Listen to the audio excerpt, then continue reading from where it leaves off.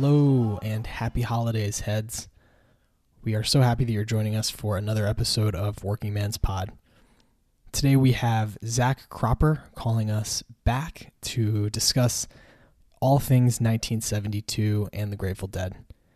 You may remember that we had Zach on a few months ago to talk about the Europe 72 tour because on his podcast, Rock Talk with Dr. Cropper, Zach has dove deep on Europe 72 and 1972 in general. This year he listened to all 86 shows from 1972 and shared with us his thoughts on that year in Grateful Dead history. Before we get into that with Zach, though, I do want to share a quick clip that Dave and I cut from our interview with Justin Kreutzmann. Dave asked him about what 1972 meant to him. As you know, he was very, very young during that tour, but he asked for any thoughts that Justin had about 1972, and this is what Justin had to say. Our next project is looking at the 50th anniversary of 1972 as a whole. And what we just want to know, if you have any thoughts about it, what does the music from the year 72 with, Europe 72 and the Great Fall 72 tours mean to you? I mean, you wouldn't have been that old, like two, but, right? But when you look back on it, I mean, what does that music mean to you, or to your dad, or to the band, or your mom? Yeah, she was. Yeah, your mom she was went on that tour, right? Yeah, she was on that tour. Also, Dad's big claim to fame on that tour was that he didn't do cocaine because he wanted the tempos to be better. Right. Like that's all. That's the memory I've ever gotten from Europe 72. That's actually interesting because. Growing up, obviously I had all the records and sometimes I put them on and I remember listening to, it was just, I had Europe 72 on, but I wasn't really paying attention, but something about the transition between China Cat and I Know You're Right I was like, wow, that was really good. It's like, like for the first time, like I actually I was like, oh, wow, that's like, it's right up there with my Beatles records. Like they really did that well, and it really sounded good. It sounded, by this point it was late '70s, so it sounded different enough that I wasn't just thinking it was the band that Dad was in. It had its own thing, but I don't. I mean, it's one of the milestones. It's one of those.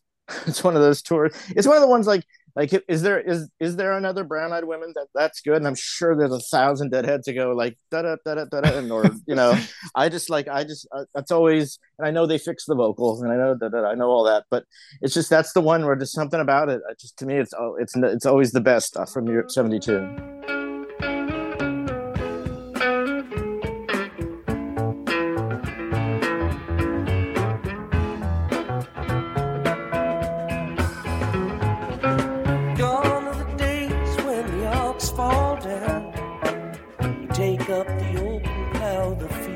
Around. Gone are the days when the lady said, please, Gentle Jack Jones, won't you come to me? That was Justin Kreutzmann talking about Europe 72, and then just a little taste of that version of Brown Eyed Women that he was talking about from April 14th, 1972. Man, what a year it was, 1972, for the Grateful Dead, and it's been so fun celebrating the 50th anniversary this year. Thank you all so much for joining us throughout our first calendar year with the show. We have been absolutely blown away by the response, and seeing some of the numbers that we've seen by the end of the year has really just been humbling and really gratifying to know that the conversations that we're having are resonating with you guys. This is what we are doing this for. We love talking about the Grateful Dead, and we appreciate that you like listening to us talk about the Grateful Dead. So thank you so much for being along for the ride this year in 2022. Happy holidays, happy new year, and we will talk to you in 2023. Enjoy our interview with Zach Cropper. Let's get on with the show.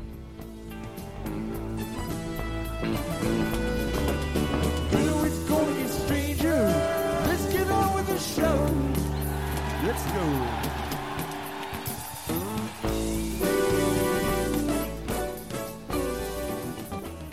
All right. Well, we're joined again by Zach Cropper, the host of Rock Talk with Dr. Cropper, our favorite music podcast, and just a great show. Congrats on a really good year, Zach. I saw some of the stats that you posted on Spotify. One that stood out was in the top 10% of most shared shows, which is tremendous. Thank you, and thank you for having me back. Likewise, I love your show as well, and honored to be back. And I feel like it's poor podcast etiquette that I'm back here for a second time before I've had you guys. So we got to think of something for the new year. Yeah, I don't totally understand how that stat works, to be honest with you. Like, surely I'm not in the top 10 for like pure numbers. I don't know if it's like percentage of your listeners who share it or something, but Hey, take it how it comes, right? yeah. If you listen, I'm sure you did listen to our first episode with Zach. That was one of our most listened to episodes. And so we're happy to have Zach back on now to talk kind of about, we talked the first time about Europe 72 and kind of kicked off what would be a fun 2 months of listening with Zach, who's now wearing a Europe 72 shirt, which is very That fitting. I grossly overpaid for from dead.net. but it's I need to take it to the tailor as I did with the Shakedown in the Dead of Winter jacket last year. Um, Being tall and pretty thin, I always get extra large to make sure it's long enough, but it's like ballooning at the bottom. So I need them to put an elastic in it. It's also Well, thinner than I thought. I thought like, oh, that would be really nice for winter, but like it's only fleece on the inside. And then it's like, mm. but whatever. Well, it'll be a nice thing to wear in Chicago or San Francisco next summer when you're watching Dead and Co. It'll keep you warm, but not too warm. Exactly. I wore it to the meetup at the movies for the Copenhagen show. I was like, well, Nice. if you can't wear it here, where can you wear it? Yeah, true. We're having Zach on today to kind of talk holistically about the year, the 50th anniversary of 72. Zach has listened to all 86 shows, and his episode ranking all 86 is coming out in a few weeks. So we are going to talk about the listening experience. We're going to talk about our listening experiences with 72 and the Dead. Before we do, I wanted to give some background on 1972. Interesting year in cultural history. So here's what was going on in 1972. The best-selling album of the year was Harvest by Neil Young. Now, I thought this was an interesting stat for you, Zach, Canadian. This was the first and only one of two ever albums by a Canadian to be the top-selling album of the year. I'm curious if you know what the second is. Wow. I'm gonna guess maybe that big Shania Twain album. I forget what it's called. Very good guess. The one with in like the mid 90s. That's you're Man, I close. feel like a woman, right? Like that was Yeah. the big song. Yeah. Yeah. The album is Jagged Little Pill, Alanis Morissette. Oh, Monster yeah. album that Yeah, sold a billion course. copies. So maybe 72 speaks to you a little bit because there's some of that Canadian DNA in the mix of that was kind of in the air that year. Well, maybe, although I've never been one to give Canadian content any sort of benefit of the doubt. And it's funny, we were just talking about college football before I came on, and I'm a Buckeyes fan because my dad lived down there for 10 years when I was younger. But had I been with him, I probably would have ended up a fan of someone else because I always like to go against the grain of like whoever's around me. So like That's funny. I wear Yankees hats around here just to bug people. Like, um, so where was I going with that? Oh yeah, so I don't know if that's why I like 72, but it is interesting when I was plotting out my schedule for the year and looking at like, what albums are turning 50. It's kind of a sparse year in terms of studio releases. Um, Certainly compared to 71. Last year I had 50th anniversaries of a ton of like Zeppelin 4, Sticky Fingers, What's Going On, Who's Next, Mhm. and so on. 72 Exile on Main Street was like the only one that I would consider like a big deal, like in my top 10 all time kind of thing. Yeah. But I've as I've said a few, like I think it's my pick for the Dead's best year live, and you could make the argument that it's Zeppelin's best live year. I like 71 better, but like still at their peak. And the Stones, arguably their best live year. There's something in the water with the live shows. Whatever it was, Hmm. whatever that thing was that was kind of in the mix. Well, and you know how on the Deadcast, Jesse Jarno said 72 is probably the peak of like worldwide LSD use, like particularly right around when Veneta happened. Yeah. Hmm. Could have something to do Correlation with is it. not causation, but I mean, kind Yeah. of. In 1972, the top single not a Canadian song, American Pie by Don McLean. So kind of going in the opposite direction. Both of those, both Harvest and American Pie, have stood the test of time. I think great reflections on the year that those were the top album and the top single. Harvest it still holds up amazingly well. And American Pie is still played a ton on classic rock radio. Still a really nice kind of folksy storytelling song. So, And I think until Taylor Swift's longer song came out last year or something, it was the longest by time former number one single until Taylor Swift beat it. Yeah, that's right. It almost hit 50 years, the 10-minute version of All Too Well, like right around a year ago this time. Wow. I did not know that. That's pretty cool. So a lot of bands formed and a lot of bands were disbanded in 1972.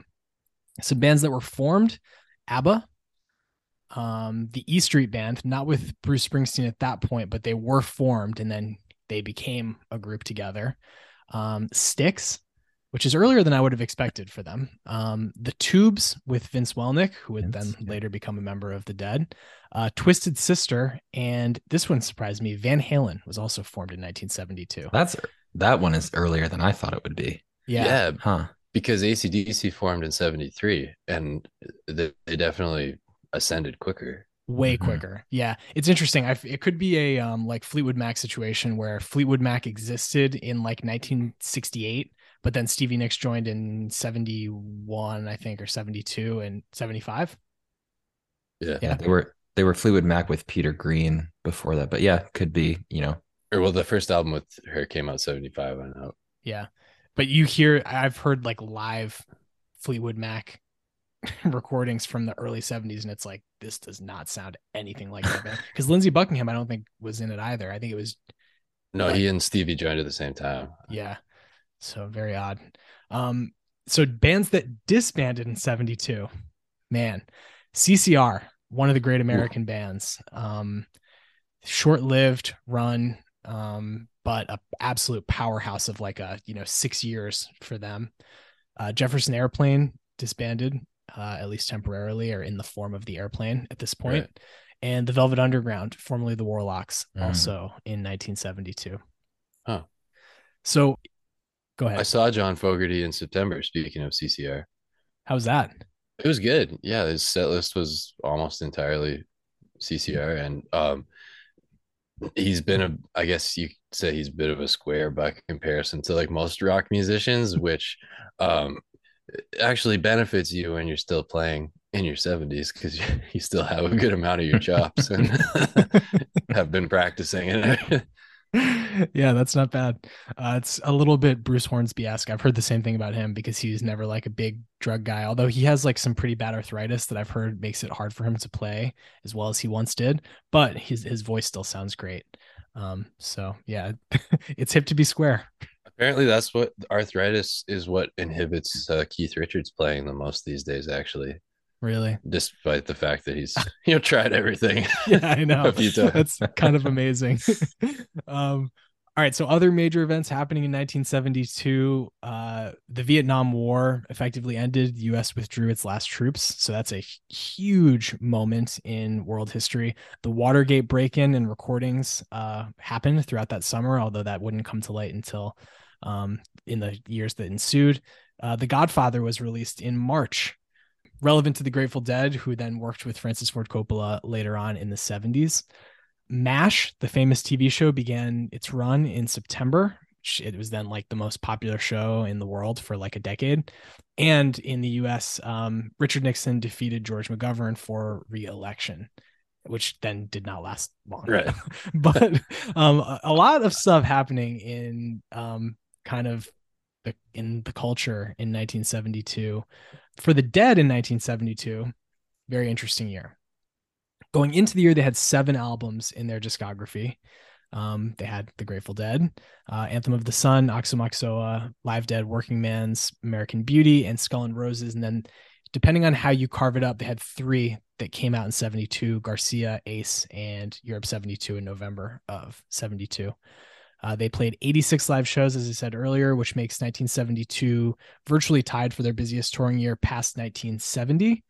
And amazingly, at least parts, meaning one song or more, of 45 of those 86 shows have been officially released, including the entirety of the Europe tour. I mean, it's crazy to think about that part, like four parts of 45 of the 86 shows. One thing, Zach, that you and I were talking about in the fall was how there's like a huge gap in different periods of their live history. I think fall of 70, there's like really not very much at all. Yeah, because it's right after Bear got like hit for violating the probation or house arrest or whatever and got Yeah. in prison. So it took him a while to fill in the gap and Yeah. have somebody running the board. Mm-hmm. And then he gets out of prison in summer of 72. And so we've got, all the benefit of the great recordings from Europe and earlier in the year. And then he's back in the mix later on in the year to some extent. But it's amazing that these 86 shows, you can find all of them, right? I mean, there's some version, or at least of part of the show for all 86, which is pretty impressive 50 years down the road. Yeah, like the first set of that show in Nashville is the only significant chunk that we're missing, really. Like a song here or there. But, and by the way, did you know that's the last free show that they played outside of the Bay Area? No, I didn't. Is that at Vanderbilt? Yeah. Interesting. Very cool. That is a great recording too. That show is fantastic. Speaking of sound quality, do you guys notice a difference from like Europe when Bear's in prison to when he's back being the one doing it? Now it's a bit of an unfair comparison because Europe's multi-tracks and Veneta is the only multi-track we have with when Bear's back, but I still notice a difference. Interesting. Even between Veneta and the Europe shows. Meaning like it's more crisp, the Bear version, or not necessarily that. I find that he and I don't know if you've heard the Deadcast episodes that they've done about him. They're both fascinating.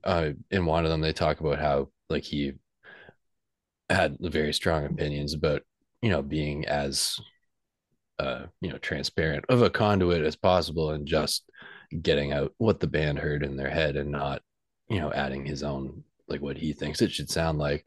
So I find that his recordings he tends to favor like a punchier, truer live sound. I think you can notice it with the bass drum especially. It's a bit thumpier than, whereas like the Europe recordings, amazing as they are, were done by their at the time like their studio crew like Betty and Bob Matthews and stuff. Yeah, it's a bit like cleaner and less of a typical live sound. Interesting. No, that does make sense. And there's also that guy Wiz Leonard who recorded a lot in Europe. And there's that famous story that he tells about I think it's the show at the Lyceum where he was just like way, way, way too deep on acid and had to leave the truck. And so he was like, no one was really running the recording. I just wanted to go watch the show. Yeah. And then went and watched that live Morning Dew, which is amazing. Yeah. I don't know. I think that it's not to me as stark of a difference, to be honest, as some of the just like recording quality difference from especially like 71 into 72. I think 72, the recordings are all just quite good. It's kind of remarkable how good it all sounds, I think. Yeah, like even if you listen to the Dave's picks from fall 71, they sound a little like tinny by comparison to, or even the 71 St. Louis shows in the box last year. Yeah, I agree. Yeah, you would need to undertake listening to all 86 shows of the year to notice something like that. But what made you decide to do that? Like what planted the seed in your head that I'm going to listen to every show this year on the 50th anniversary? So I actually listened to all 86 last year in preparation for this year. Wow. Okay. Wait, so hold on. Pause for a second, because the last time we talked to you, we were talking about the beginning of 72, and you were like, I actually listened to quite a bit of fall 71 last year for the 50th anniversary.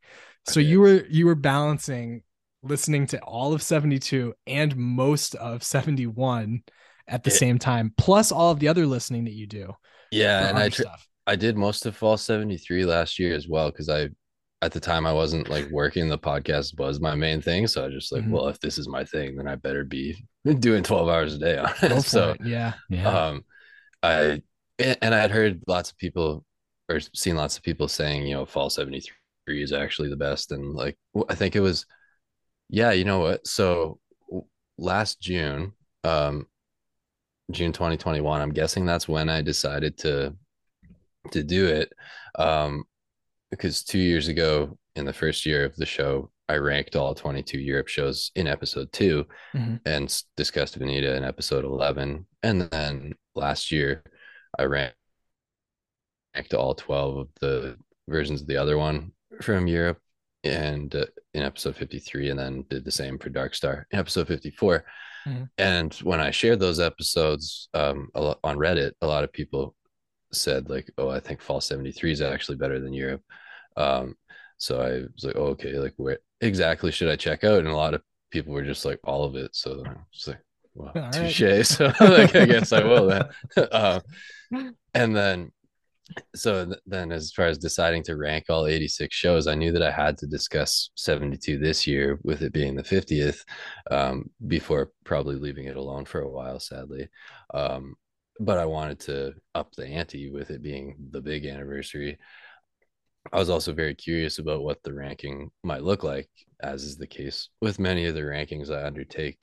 Like when I ranked my top 25 albums in the summer, I was just curious what my list would look like. And I knew that committing to do an episode about it would force me to put in the legwork. Mhm. Um, so then, as it turned out, I ended up doing 372 episodes between now and then. Episode 76, reviewing the St. Louis shows from the box this time last year. Mhm. And then episode 100 this past June, talking about Europe with my other friend, Alex from Connecticut. uh, and then episode 108, talking about Veneta again with him. But this episode has been at the back of, if not on my mind, for at least 18 months now. Wow. Well, I am excited to listen to it when it comes out. There's also 2 more episodes that you did, at least that I can think of, on Office Hour, where you talked about stats. So even more episodes when you factor in that kind of side part of the show. So really a lot of content about 73 over the years. And I think that it's interesting. This next one about ranking all the episodes will be somewhat of a capstone. And then, like you said, kind of sadly having to put it to the side for a little while. Are you going to undertake anything similar with 73, or like how much of 73 do you think you'll listen to next year as the 50th anniversaries come around? I am going to do the same thing for 73, Nice. which I think in some ways it'll be more challenging because I've heard fewer shows and have heard the ones that I have heard fewer times. Mhm. But it's also exciting because there'll be more newness to it, and also I'll have far fewer like preconceived notions coming into it, as far as like, oh, this one should be near the top, or this Yeah. one, you know. Interesting. You told us the first time we talked that one of the first songs that you tried to listen to was the Dark Star from 11/11/73. Right. And now you'll get to come back around to that. Actually, funny Dark you should Star. mention that. When I went down to the Buckeyes game a few weeks ago, we were driving down on 11/11. So I played it while I was driving, and it got to Dark Star around like 12:31 in the morning, going down I-71, like trying to stay awake with all my like espresso in me. And I finally got what makes that version one of the all-time greats. It's got a really effortless like flow to it, in the sense that the shifts from like one idea to the next are so organic over the whole 35 minutes. You really don't notice that it's like, oh, we just changed and are going somewhere different. Like in Rotterdam, for instance, speaking of 72, there's lots of like noticeable, bends in the road, but it's not a bad thing. It's just like they change ideas more aggressively. But that Winterland one, um, like if you aren't paying attention, even if you are paying attention, you won't notice that all of a sudden you blink and you're like, whoa, we're really far out there. How'd that Yeah, happen? it's more subtle. Yeah.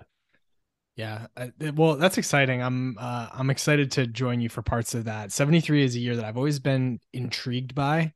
There are some people who think, well, who say, and obviously this is subjective, so for them they're right, that 74 is the best year for Eyes of the World, but I think it's 73. For me, there is one, I think it's on Dave's or Dick's Picks 28, the one from like February and March of 73. That Eyes, they're just like, Bill is just like really driving it. It's not like full, like crazy coked out energy of Eyes of the World, but it is like a very brisk pace. And it's like, to me, like the perfect mix of like high tempo, but enough space for that song to get kind of out there the way that I like it to. So for me, that's like something that I'm really looking forward to with 73, is to really dive in and explore how they were playing that night to night in that year. Yeah, and that one actually comes out of Dark Star. Yeah. That's the Feb 26 show in Nebraska. Yeah. That week or so in February is a great stretch. I listened to it like this past like a few months ago in February. And there was some really insanely good playing in the bands there, because I think it kind of fizzled off a little bit later in 73 and into 74, like night to night exceptions notwithstanding, compared to the level it was at in 72. Yeah. But it was kind of an extension of late fall 72, that first part of 73. That makes sense. What you said about playing kind of fizzling out later into 73 and into 74, that is not the case. There's no fizzling for playing in 1972. They continued to adapt and surprise when it comes to the way that they were playing that song all throughout the year. So to me, it's like playing Dark Star, Birdsong. Those are probably like the three songs when I think back about all the listening I did this year that really stand out, where it's like pretty much every version of each of those songs really shown brightly and differently. What are the songs to you that when you think of 72, it's like, these are the songs? Playing in the band is a great choice for sure. And I know one of your questions was like, which ones did I think evolve the most throughout the year?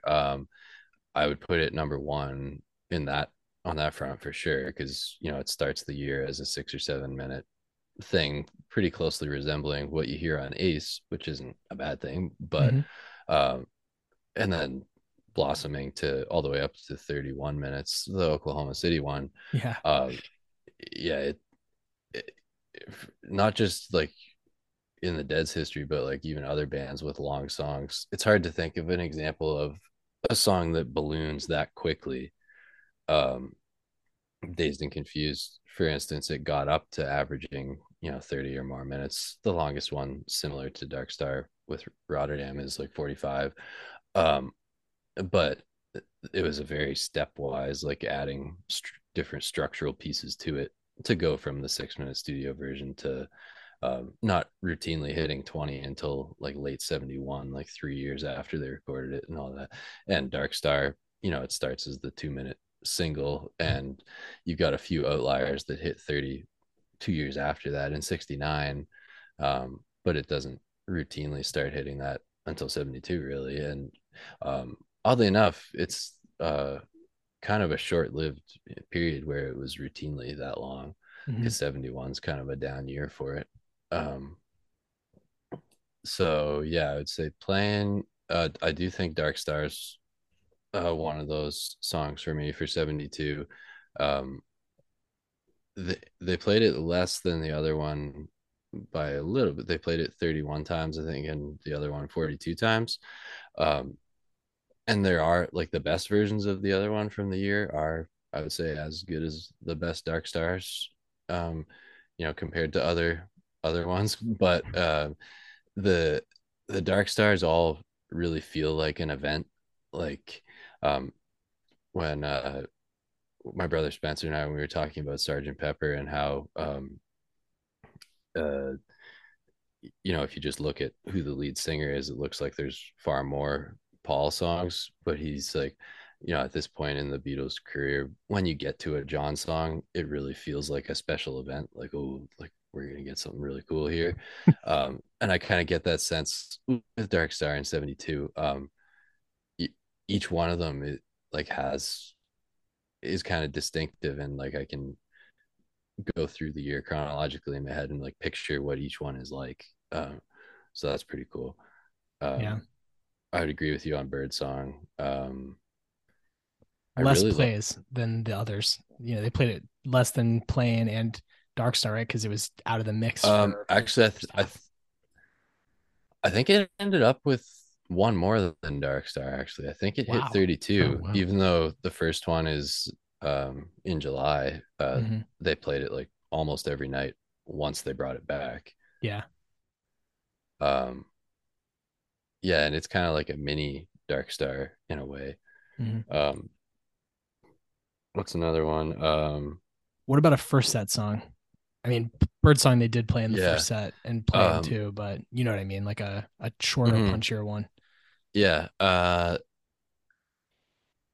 Well, Box of Rain in the fall, I Mm, think they're playing really well, which is no small feat because outside of that little blip of their career, it was like really never competed with the studio version. yeah. Um, I think um, they really had a winning combo with the opening with Bertha, me and my uncle, Mr. Charlie, Hmm. and they noticed because they do it quite a few times in Europe, opening with that 1 2 3 punch. Yeah. Um, Tennessee Jed, I think. And you can notice it, and this continues on through 73 and into 74 for a song, and it's a great kind of poster child for how their playing evolves over that time period, because in terms of running time it doesn't change that much, but they seem to just continually sink deeper and deeper into it and find ways to make it more and more complex in the solo. Yeah. And um dramatic. I think there. So we talked the last time that you were on about how I am lukewarm on Jed. I've kind of come full circle on that song throughout the year. I've just been exposed to like a lot of versions that I really, really like, and it's gotten stuck in my head so many times throughout the year. But there's this thing in the fall of '72 where that part, my doggy looked at me and he said, and then it comes to like that crashing yeah. halt where there are some like moments in 72 where that big dramatic moment just like made me like hold my breath. I was like, oh. Yeah. um, like Keith is like doing this like very twinkly thing and then has like a big hit on the keys, and Jerry and Billy and Phil too. It's just like a lot that makes it just very interesting and kind of makes you like really focus on what they're doing, which is Hmm. impressive to me. And I find it can be kind of a useful little litmus test for how they're playing on a given night. If it's kind of a paint by numbers version, it's like, oh, okay, it might just be an average night. But one like Dusseldorf, for instance, that's super enthusiastic with, and is one of those ones where Bob goes like, "Whoa!" when they're coming Yeah. back into the final verse. It's like, oh, Hmm. okay, they mean business tonight. Yeah. Yeah. That's a really good one. Dave, what about you? Are there songs to you that are like quintessentially 72 or that you think when you look back on this year, you'll think back on with particular fondness? Yeah, I mean, we've talked about all of them and playing Birdsong.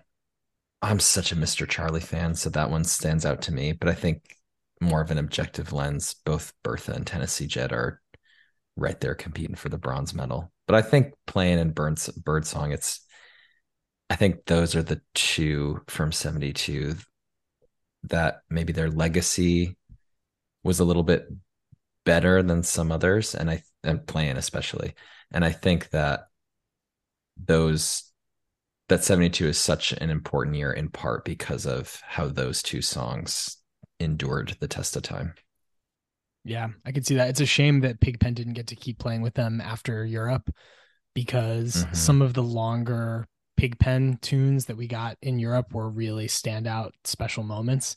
And I think that if he could have performed throughout the rest of the year, we might be talking about some of those too and saying like, oh, it was so cool how they kept pushing that envelope further and making them longer, as you know, as long as they would be in the late '60s.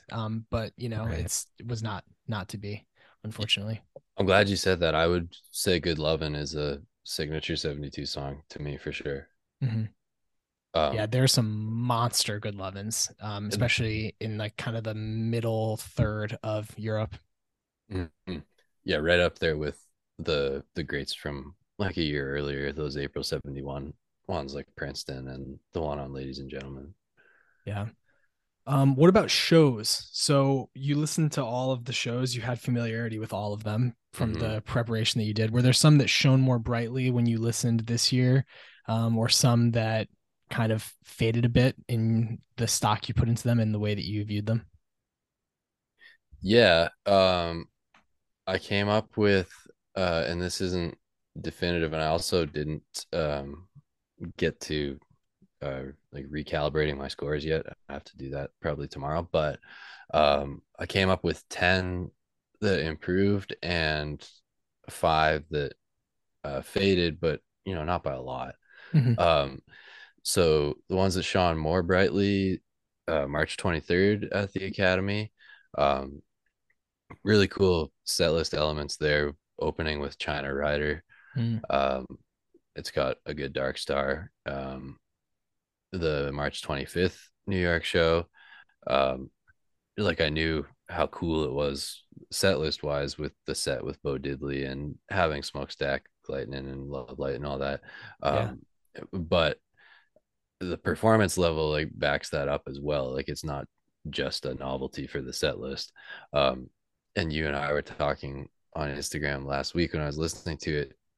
It almost has a feel of like a coronation or like a blessing, like Bo Diddley's like passing, like reminding them, especially, and I've seen them all when he like name drops all these old rock and blues people. It's like reminding them of the musical and cultural history that they're taking on the burden of like being ambassadors of as they're about to go over to Europe. Yeah, Um, I want to pause on that for a second because I loved that so much when you presented that to me, and like the notion of this like grand send off that Bo Diddley, this legend, and someone that they obviously dug so much, and respected so much. Like that is such a cool thing of him, kind of like I don't want to say passing the torch because it's not like he was the torch bearer and now he's giving it to them. It's just like I'm part of this tradition and I have been a part of it for all this time. And now I'm watching you and I see that you're a part of this tradition too. And so here, let me give you, like you're saying, like this coronation, this blessing as you venture out into a new continent and kind of spread the word of rock and roll and of blues. Take this with you. And like I don't know, I love that when you presented that idea to me, and it made so much sense, especially with like you said, I've seen them all, that whole part. I mean, it's just like it's perfect. well, and they're one of the first like American, well, I guess the Doors like toured over there like in 68 and stuff, but um like lots of British bands were playing American inspired music played Mhm. over there, but um they're one of the first like big American bands to like for people over there to feel like, oh, we're getting it's straight from the horse's mouth now. Yeah. Yeah, no, it's totally.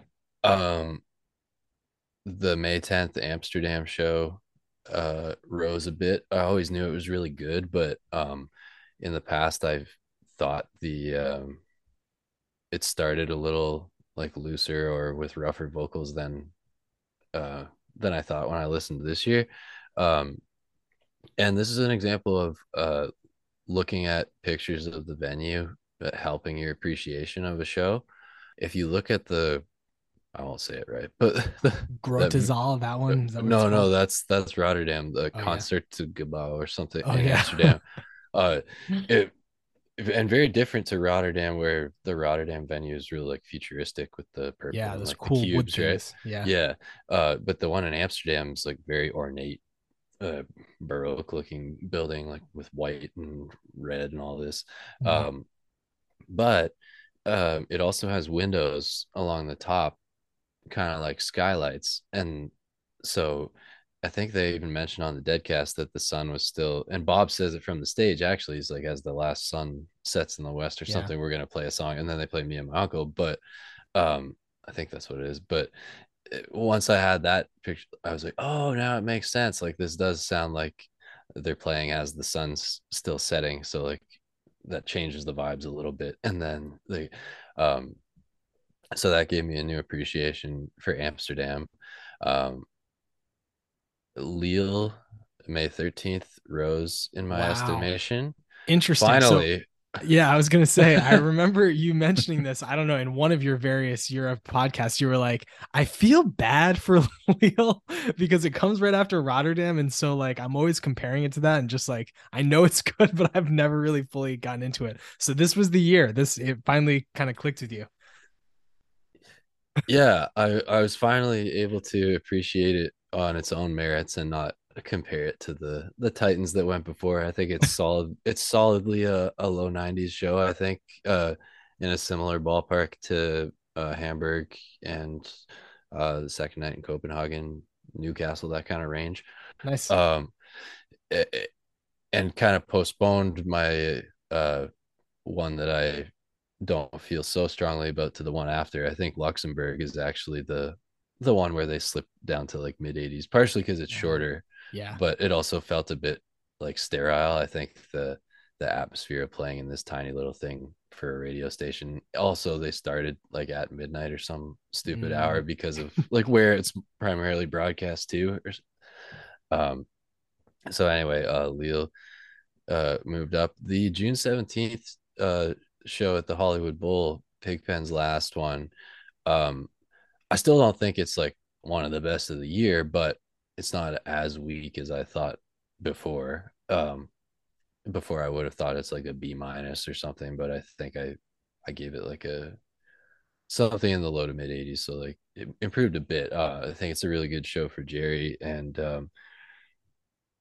it has the debut of Stella Blue, Mm-hmm. which is noteworthy not just because it's the debut, but it's the only one with Pigpen, Yeah. which means it's the only one that has the Hammond organ. And I think that fills it out really nicely. And I like that version a lot because of that. Yeah. Um, the second night in Boston, September 16th, really loved that one. Um, I thought they were energetic and powerful in the first set. That bird song was like really fiery and packed a punch for being only 10 minutes. And it's a Bertha opener, which I always like, but then it's got that really cool Dark Star with Ned Legion, with some very distinctive piano playing. It's always cool how everyone has their own like personality on their instrument, and you Yeah. can tell like even if you didn't know it was a guest appearance, you're like that doesn't sound like Keith.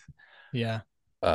And it flows into Broke Down, which is actually the only time Dark Star and Broke Down Palace were played directly beside each other, no matter what order. Wow.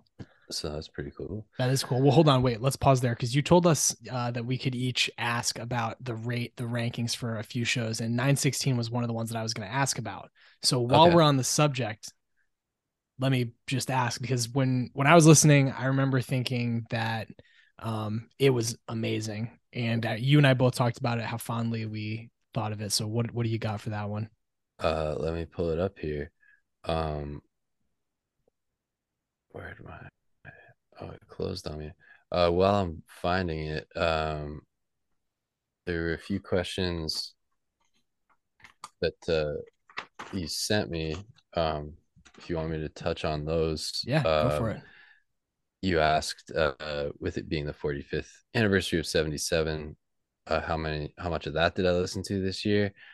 Um, a few of my favorites, not nearly as much as last year. You know, not having as much free time on my hands now, but also last year, I listened to all of the spring shows, Mm-hmm. all 30 of them, for my episode on that. And then I also ended up talking about 77 at the start of this year for the Dave's 41 review for the Yeah. Baltimore show. And I actually did listen to most of Fall 77 last year on the anniversaries. And there is an interesting difference between spring and fall that maybe I or we together could talk about sometime. I only ended up listening to Binghamton this fall, which is a Dave's pick. So I forget what number. It's the last show of the fall tour. Yeah. And as we've discussed privately and on air separately, 77 is a phenomenal year for like throwing a dart at the calendar blindfolded and listening to any random show. But it can also be quite a slog to analyze at the level that we've done here for 72. Yeah. So There's that's, less warts, which makes it less interesting in many ways. Yeah. yeah. Um, and then, okay, I got the spreadsheet up. I'll come back to the other one I wanted to Okay. come back to. So you asked about Boston. It's sitting at a 97 right now. Wow. That feels fair. That's deserved. I really, really loved that show, and it was um in that period of time that you and I were talking about the interesting kind of trend that we both noticed of during that fall run, which is a great set of shows. I mean, pretty much universally excellent. But when they had 2 night runs in cities, both of us were like, there's something about this second night that is like really killer. I don't know what's going on here with like the second night always being awesome. It was like there, Waterbury, same thing. And so yeah, I was curious where that would kind of shake out. 97 though. I mean, that seems appropriate. I know what was going on. The second night in all three cases was the Dark Star night. Ah, there it is. Hollywood, Boston, and Waterbury. That is true. Yeah. So not only are they getting more comfortable, do they have a good sense of the venue, but then that's when they're like, all right, we're comfortable now. Let's break out the Dark Star. Let's pull Yeah. out the big guns. Some of those other ones are crazy too, but Yeah. uh, Okay. So continuing on with the 10. do you have one? Well, Like Well, a yeah. sneak peek. Yeah. Dave, go yeah, for it. and then we'll Yeah, 1028 in Cleveland. 99. That one actually Nice. made my top 25 shows of their career list. It and we can talk about it again with some of the other questions, but it's got the set list factors big time, playing half of American Beauty in 72. Um, and like ones you don't usually get as well, particularly Addicts. Yeah. And then just the like really powerful from start to finish, and Billy having maybe his best night of the year. Um, and also I think it has going for it what the second night in Paris does with the those first set songs, like all that whole batch of Americana songs that they're playing at this point.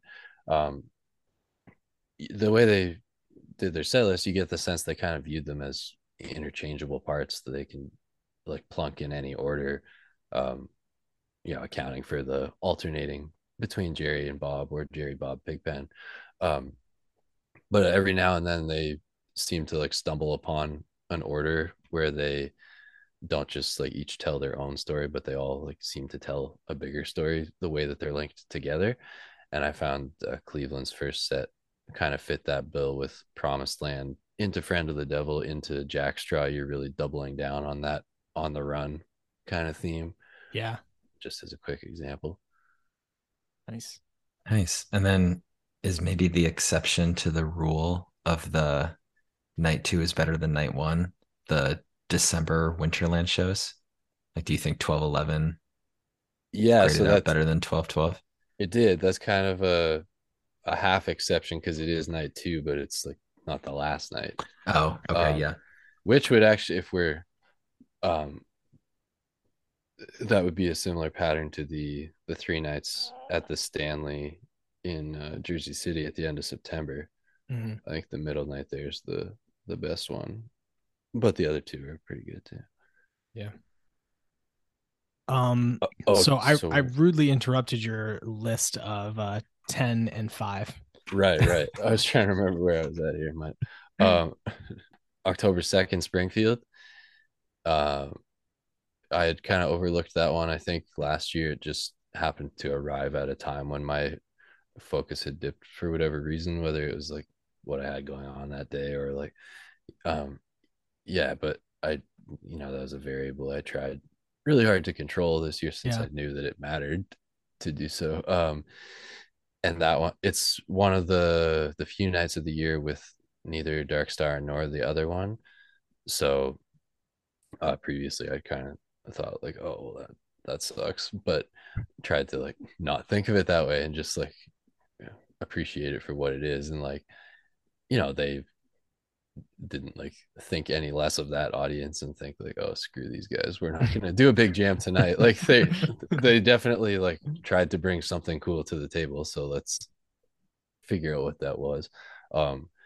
And but just the so it makes up for the lack of big dog by just having everything else really immaculately played. Birdsong and Playing are both awesome, and it has a really neat jam suite. uh like with it's got like Truck and Nobody's Fault But Mine, and then like Jam, Morning Dew, Uncle John's Band, or something like that. Yeah. So like it makes up for not having Dark Star or the other one. um the first night in Milwaukee rose a little bit. Both nights there are an audience recording, I think by the same guy, I'm guessing, because they sound very similar. Mhm. um and I know audience tapes get a bad rap in Deadhead land, which I think is an instance of Deadheads being very spoiled, because True. like in terms of like average sound quality of any random Dead show you decide to listen to compared to like Zeppelin, there's no comparison.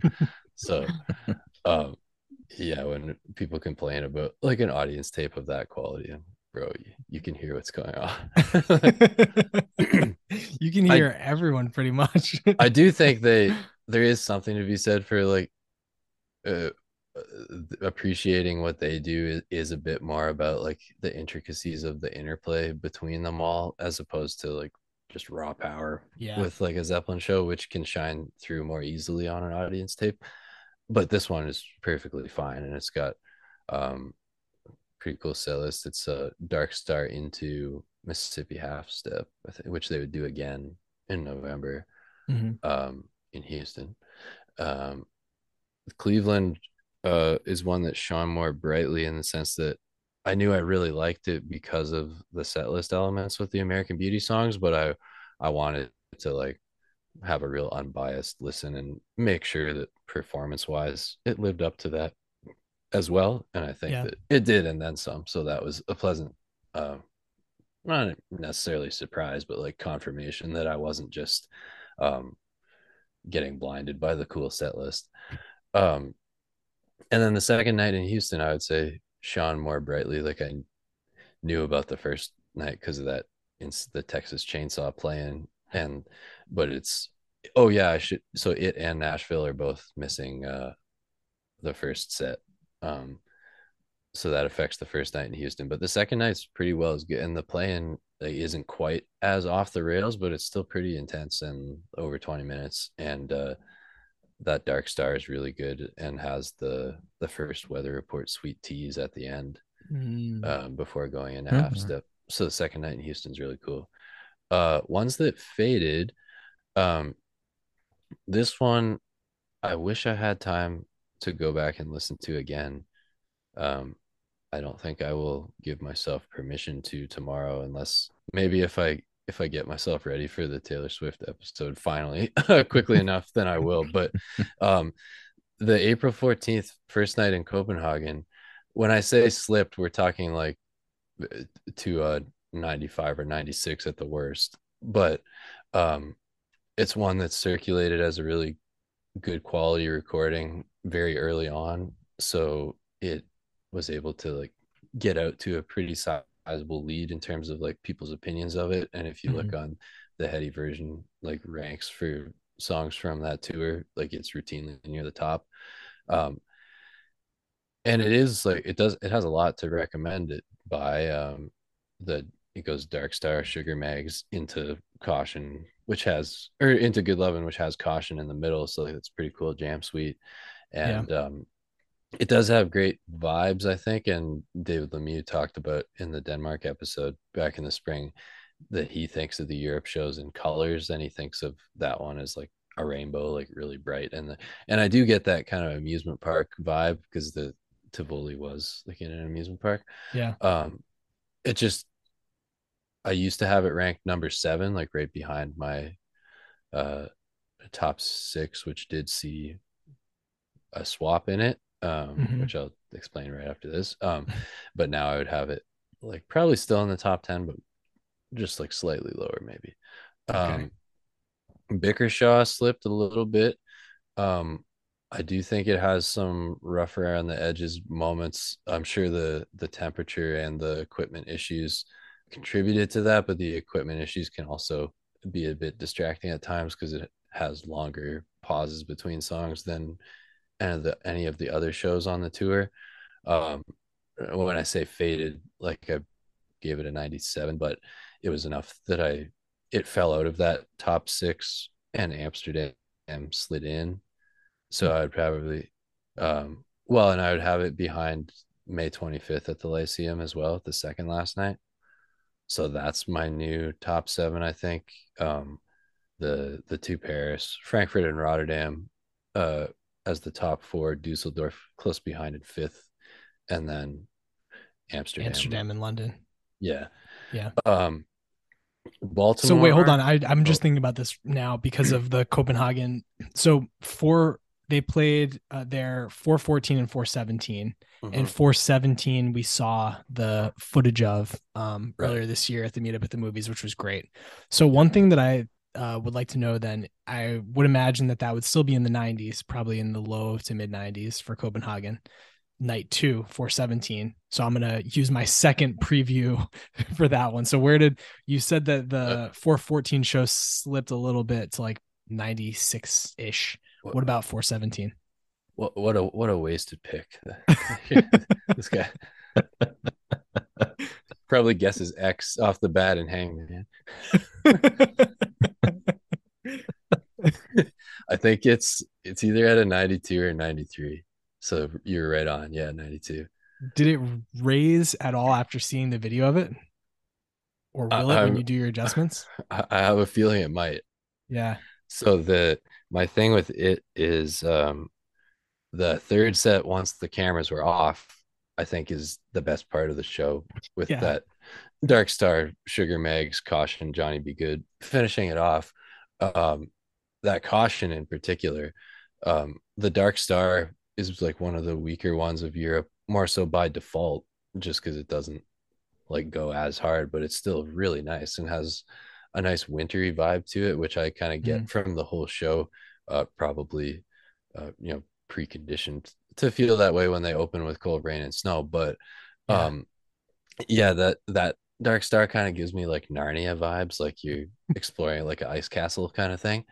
But anyway, that Caution is 23 minutes of like really probably as polished of like a Pigpen Jam song as you're gonna hear, and like one of those moments that really makes you wish he well, I mean, you wish he didn't pass away anyway, but like wish that he was able to continue evolving with them, because I do think he would have been able to. And like that version's a great example of where they might have been able to go with him.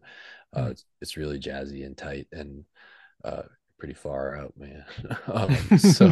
But yeah, so my thing that keeps the second night in Copenhagen down a little bit is you kind of got some like screwy sequencing because of the TV cameras. Like the first set ends with Black Throated Wind. And it like feels kind of early for an intermission. You're like, what's going on? Like, not that it matters when the next one comes up right away, because you're just listening to it after the fact. But yeah, to me, I just loved watching that so much. They seemed so happy and like so joyful during the show. That was like really, really charming. And then also, Dave, you should see if you can find just a video of the truckin' from this show. Oh, yeah. It was so freaking good to watch, to see them all playing.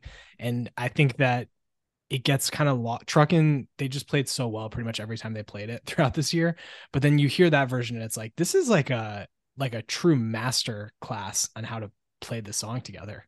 I actually think Truckin' is one song that peaked in April. Not that they were playing it poorly after that, but it seemed like it was really getting their full attention in April. Like when I went back through listening to my leader in the clubhouse from each month, and I got to Frankfurt, I think Bob has a few lyrical flubs on that one, but instrumentally it's like as ferocious as you'll find. The Newcastle one is 19 minutes and like insanely good. The second night at Wembley is as well. Both Copenhagen ones. The Arhus one has that 16-minute transition into the like that Inside Out other one attached to it. You got the Dusseldorf opener Right. trucking, and even the Bremen one has a false start, but once they get going, it's hot. Interesting. Yeah, that's like maybe the earliest peak for any of their tracks of the year would be April trucking. Yeah, maybe Good Lovin' too, because Well, right. it tapers off kind of halfway through May. But Yeah. Fair. but that jumped out at me too watching the video, that they just look like they're having the time of their lives, like playing a song that you could imagine might have become stale sometimes, like as the years went on. But to see them just like giddy, like kids at Disney World, to be playing it was really cool. Yeah, it was. Okay, so I sidetracked you with my request for my wasted second choice in Copenhagen. You were going through the 5 that had faded a bit in your estimation over the year. Yeah, should we give Dave his second pick to make Yeah, sure Dave, do you it want stays democratic? Yeah. I'm gonna save it for a little. Okay. Yeah, keep it holstered. So the next two might be a surprise. Well, the other two are probably a surprise too. Baltimore and Philly from September. Now, when I say slipped, again, it's very slight. Baltimore, I think I have at a 97, and Philly is like a 98 or 99, probably 99. But both Dick's picks, though, right? Yeah. And because of that, similar to what I was with, well, Copenhagen and Bickershaw, they've been well known for a long time. So that naturally leads to a lot of like votes, and people kind of by default like, oh, well, this one, because it's the 72 show they know. And they're both obviously great. It's just it's probably more so that I assumed, because they were the official releases, that they were like noticeably the best of the month, which is like not really. Like there's at least a handful that are right on par from like the week or two surrounding them. Philly is, it has the length, that like epic quality going for it, because it's one of the longer shows of the year. I think it would be in the top 5. Boulder's actually the longest. It's the only one that crosses 4 hours. Bickershaw comes up just short. And then it would be like Frankfurt, Philly, and Rotterdam, I think, rounding out the top 5 for length. Baltimore has like kind of a harshness to it the whole way through, which is good. And obviously highlighted by the longest ever uninterrupted version of the other one. Although the one from New Year's Eve, if you count drums and the drums bass that like on archive are broken up as separate tracks, then it would edge Baltimore by like a minute and would hit 40. Because like when I'm counting Rotterdam's length, I count drums as part of it. It would still be first slightly even without it, but yeah. So those two maybe faded ever so slightly. I don't really have any more concrete reasons why. Just like I'd always assumed Philly was like, quite obviously right in the mix for best show of the year. And now I would say like it's obviously in the mix for top 10 of the year, but I wouldn't pick it as my favorite. Yeah, I'm with you. I had a similar feeling when I was listening to those shows. I feel like I wouldn't even pick the Philly as like definitely not the best of that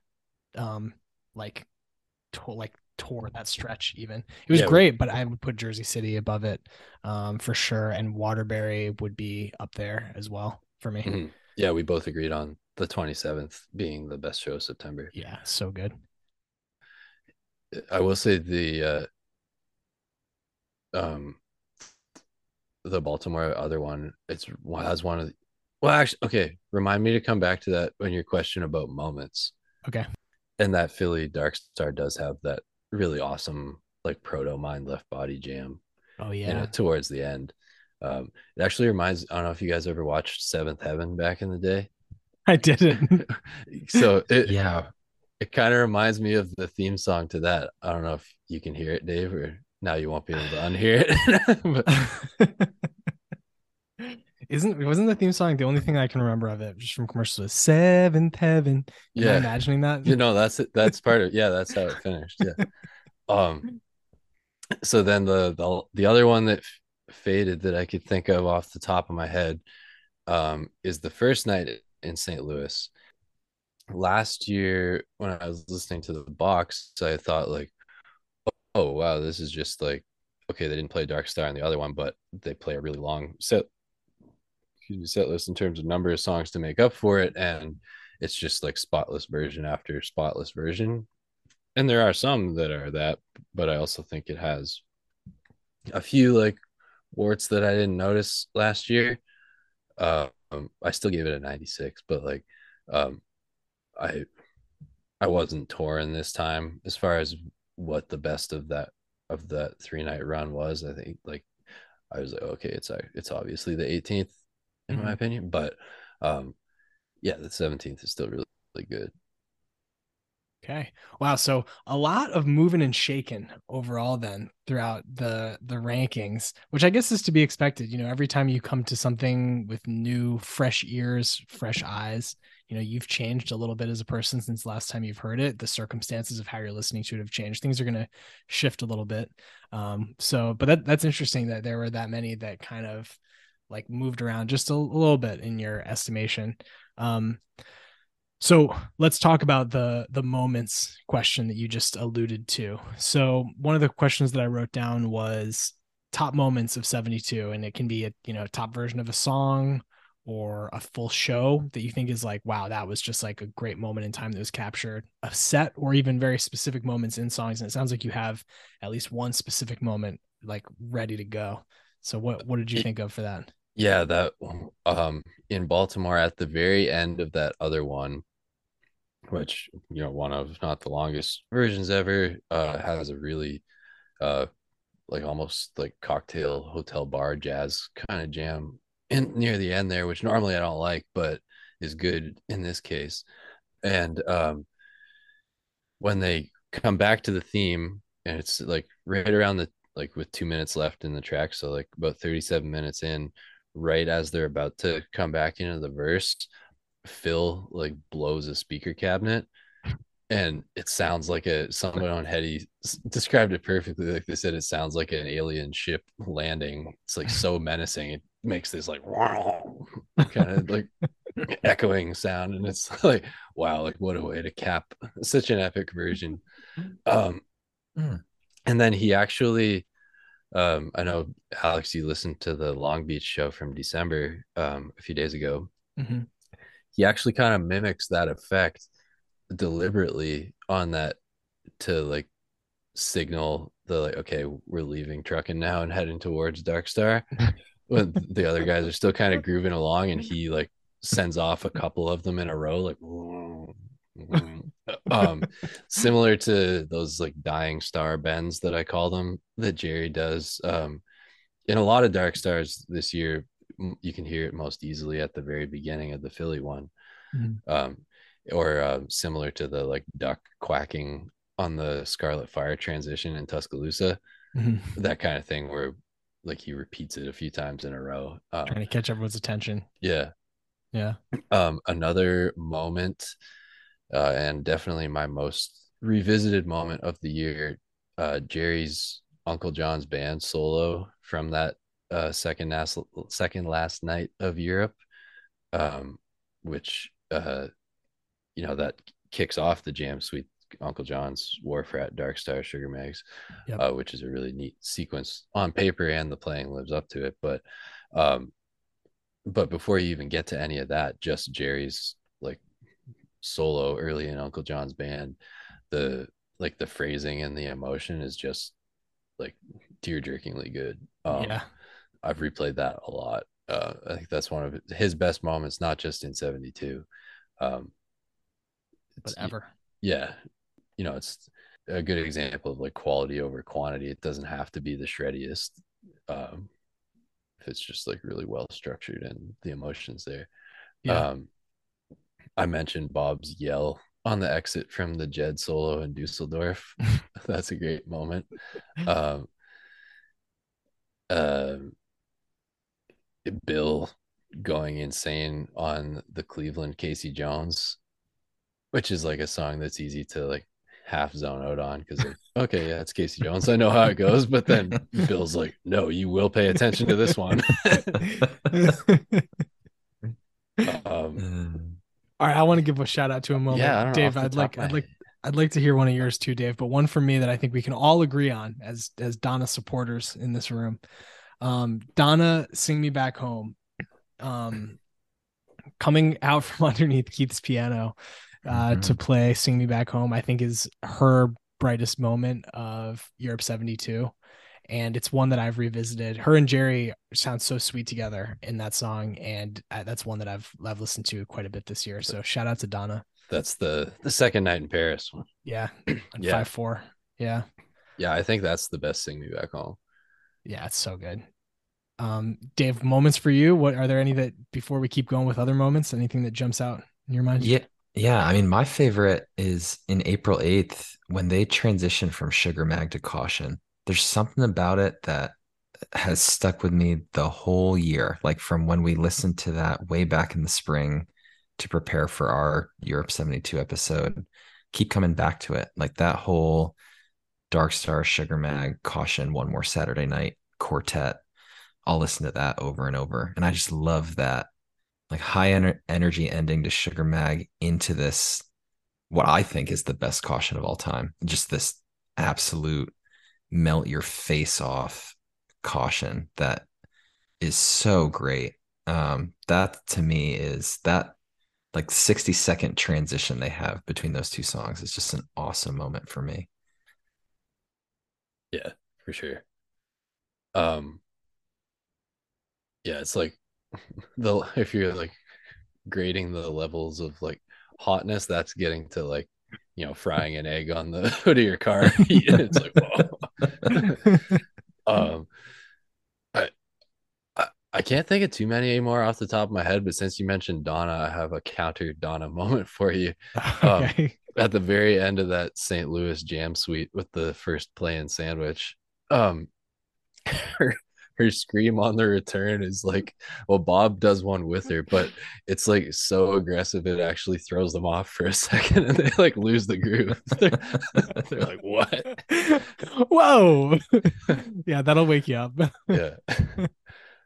Oh man, that I think that's the same show that she thanks the crowd. Do you remember the moment I'm talking about?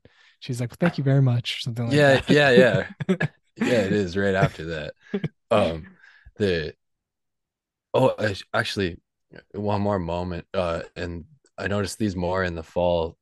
Um, the little tuning jams they would do that are like more like military type like songs that I Mhm. guess they figured like audiences in Europe might not like notice, so they didn't bother or something. But like, um, that St. Louis show is one of a few instances where they do a little Yellow Rose of Texas tuning. They do Stars and Stripes Forever a few times. I noticed, I think it was in Cleveland, they did Halls of Montezuma, Mm. like the Marines hymn. Uh, in the second night in Houston, right before Dark Star, they do a little Dixie tuning jam. Um, Europe, they do Zippity Doodah once or twice. I know in Dusseldorf they do it. These are all great moments in a year filled with memorable moments. I mean, we could keep going forever if we just talked about shows that were special because there are so many. Let me see what other questions we have written down. Yeah, one of them was if you could take a song that did not exist in 1972, but put it into the band's repertoire that year, which one would you pick? Yeah, that was a great question. I heard you guys ask Jonathan from Broke Down Pod that on your Vanita episode, and I thought it was a really good question. So I kind of got thinking about it then. I know one of you, I think it was Alex, said Cassidy. For Uh, that show. oh, Yeah. okay, yeah. Yeah. Yeah, like that was just Vanita. Oh, okay, got you. I thought it was a great choice and a natural one since they all played on Ace and it's on there. So like Yeah. it was kind of in the repertoire. They just didn't bust it out as the Dead for a while. Yeah. Um, Sticking with songs from their 72 solo albums, I think To Lay Me Down could have been nice. And they were obviously in an American Beauty deep cuts mood in the fall. busting out Box of Rain and Addicts and Candyman. Um, so I think it could have been nice, and they did introduce it like fairly shortly after because they play it in 73 and 74. Mhm. Um, Speaking of American Beauty, I've always been kind of surprised that they didn't dust off Ripple a few times. Um, That would have been awesome. yeah, Yeah. because like they did it a few times in early 71 and then just dropped it until 1980. Yeah. Um, Not sure along those lines. I'm not sure why High Time wasn't given a go. Uh, Also because like they do Black Peter 5 times and Hmm. Dire Wolf 5 as well, I believe. Hmm. And obviously Cumberland was getting a good amount of plays. Um, it, it's kind of I don't know why those American Beauty ones weren't played in Europe, but like at least they did them in the fall. Um, the only ones from American Beauty they didn't play in 72 would be Operator, no surprise, and Ripple. Hmm. Oh, and Till the Morning Comes, but like, so Ripple's the only one of those. It's like surprising they didn't. Yeah. Um, and then for Working Man's, I guess they didn't do High Time or New Speedway Boogie or Easy Wind, but the rest they did. Um, so yeah, High Time and Ripple would have been nice, but I also wish they would have done Hard to Handle uh Mm. in the first half of the year when Pig Huh. was still there because it was so good in 71, and part of that was like it suited the more like rootsy like rock blues like lineup before Keith joined after Mickey had left. Yeah. um and it did benefit from the extra like heft of Jerry's Les Paul, but I still would like to have heard it with the 72 like tightness and complexity and like increased polish and all that. um Not surprisingly, since it was debuted a few months after 72, I think the wake of the flood songs that weren't played, um, namely like Eyes, Road Jimmy, Here Comes Sunshine, all would have sounded good Yeah. in the fall. They did debut Stella and Mississippi Half Step like in the summer. Um, a lot of the later classics actually do benefit from the additional like power in the case of Shakedown Street, for example, or Yep. like complexity um, in the case of Terrapin. Terrapin, yeah, Yeah. that the two drummer lineup affords. I don't think it always suited songs that existed at this point in 72, but songs that were written with that lineup often do benefit from it. Right. Um, I think Fire on the Mountain could have sounded cool. And Scarlet for that matter. And Fire on the Mountain was basically born in the Watkins Glen soundcheck jam Hmm. from July 73 anyway. Um, so I think my final answer is Althea. Whoa. Wow. Yeah. I mean, they would have ripped that song up in 72. There's no Absolutely. doubt. Man. That Yeah. was one of the best curveballs I've heard all year. Yeah. Talk about every song not named Althea for 5 minutes. It's a Drop that it on was a complete me. it was a complete mislead too because I was like so in a 70s headspace of songs Right. and then that just really kind of hit me. Okay, so Dave, you and I were having this conversation just recently, and speaking of 80s classics, what would your song be? I thought in the same vein of the like Americana songs added to Europe 72, I thought Alabama Getaway would have been an interesting one for them to play throughout the Europe 72 tour. That was my answer to that question. I think it would have been good. I think that the energy of that song would have fit with a lot of the sets that they were playing, and I think especially that November run in the Midwest and West, I think that song would have worked really, really well in a lot of those shows. So yeah, I'm with you there. Another one just I thought of it just now is and I meant to say greatest story ever told. I think fits as one of those like definitive 72 songs. I could see Hell in a Bucket excelling in a similar Mm, sort of vein. I also thought about a later year ballad like a Black Muddy River or Standing on the Moon. yeah, Black Muddy River though I think really suits like the older wearier voice because it's kind of like an end of life sort of song. Standing totally. Standing on the Moon though I could picture um having the same sort of effect that Sing Me Back Home does, like at the end of Europe, like, somewhere in San Francisco on it. Back Porch in July. Yeah. But yeah, if I could pick one, I would stick with Althea. Sorry, what were you gonna So say? I was thinking about those exact same songs. That's exactly what I was gonna say. The like older, like wearier Jerry voice suits those songs very well. I agree that um that Standing on the Moon would be the better of those two, I think, if you had to choose just one. Another one that's kind of, when you said that specific lyric from Standing on the Moon, it made me wonder about Mission in the Rain, a later Garcia one that is very tender and just great. I would have been interested to hear maybe how that sounded. But yeah, I mean, beggars can't be choosers. They had a great songbook they were working with in 72, and they were playing all these songs so well. So it's just interesting to think, like you were saying, there are some that, like, first of all, for like Shakedown, it's like, well, they couldn't have invented disco before it existed, and had that in 72. And like there's somewhere it's just like this, or Terrapin. It's like Mickey was a huge part of composing that song. It would be really weird to have that song with one drummer dead in 72. Mhm. But yeah, so I think that we've got a good list, but I think Althea is the winning answer. Well, thanks. I have a tangential hot take about Standing on the Moon, actually. Let it rip. Let's hear it. Yeah. And I'm sure you and I will hear it in July at Oracle. Yeah. But I think it's an example of one that actually shines best with Dead and Company.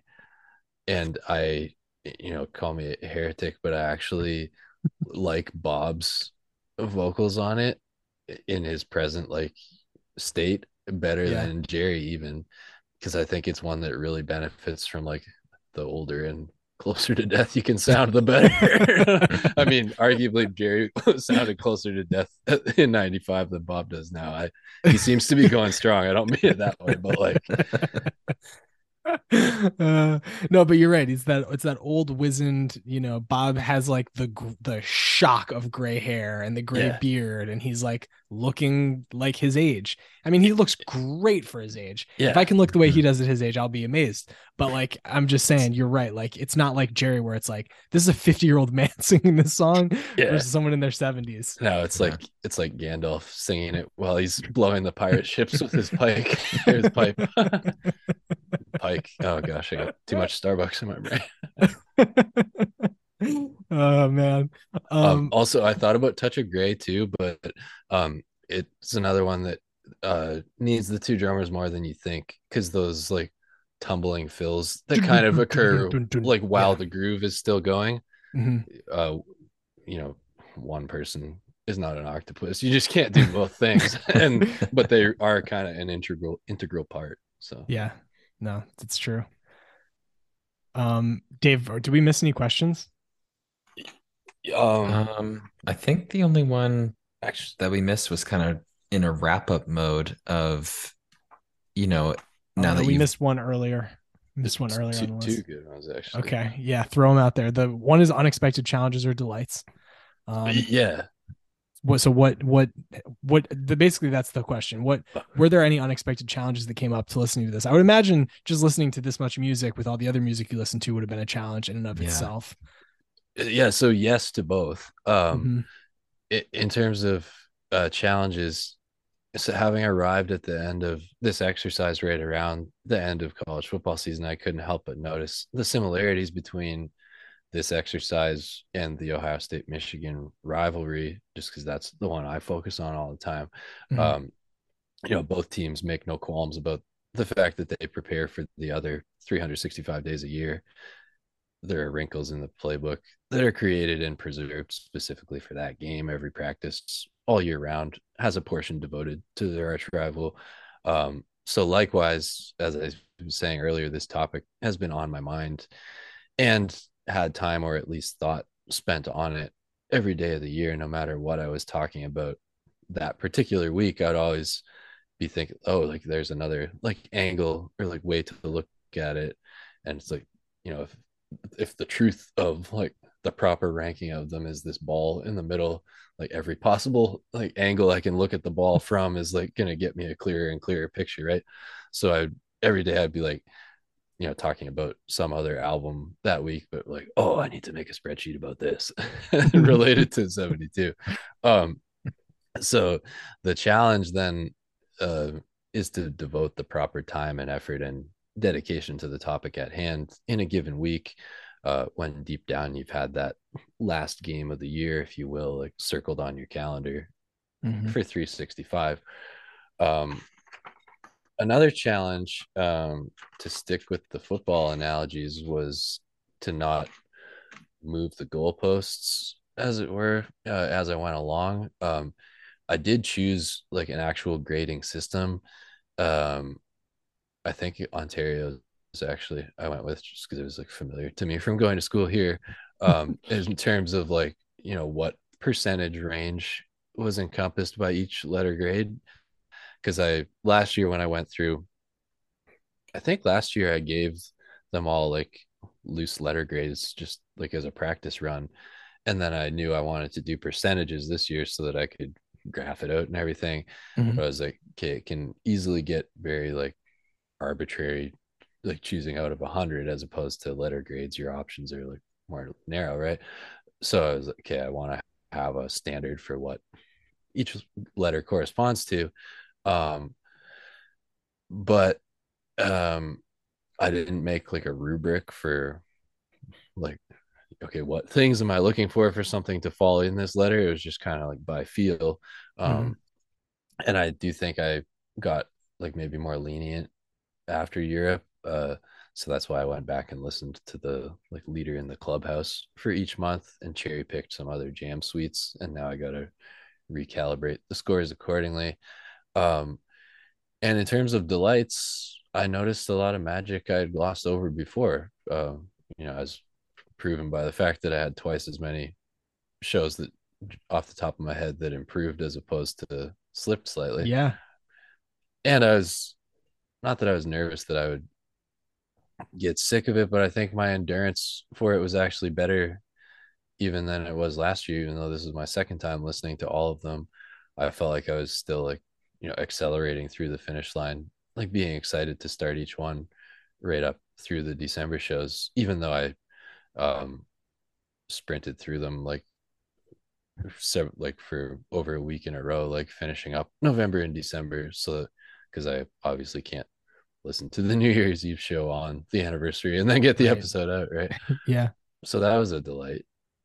That's great. Yeah, that is a very pleasant surprise, I would say. I mean, it is great to get to the end and feel still energized rather than like worn down, Yeah, feeling defeated like by the task. Yeah. yeah.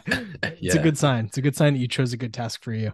How many of the shows did you guys end up listening to, by the way? For me, probably in the range of 50, I would say 40 or 50. All of Europe, all of September for sure, most of October. And then when you started just sending me like highlights, and you'd be like, okay, this show from Cleveland, make sure you listen to that. Yeah, Or like yeah.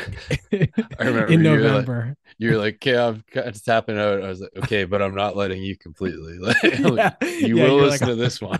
yeah. Yeah.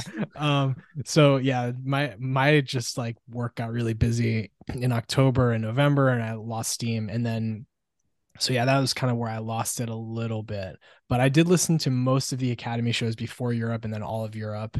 So I would say probably in the 40 or 50 range. Dave, you had an even busier year for work than I did. So Yeah. where were So you at? I'm less than you. I think probably between 25 and 30. Like all of Europe, some in the fall. The Cleveland show on your recommendation, Zach, and then just a couple more here and there. Like I did some of the Winterland shows in December. I did on the weekend, the anniversary of that Dave's Picks 11/17. Mhm. I checked that show out too. So the lowest of all of us, but What it's a pleasure every time. I mean, 72 is fun to listen to. what did you think of which was that your first time?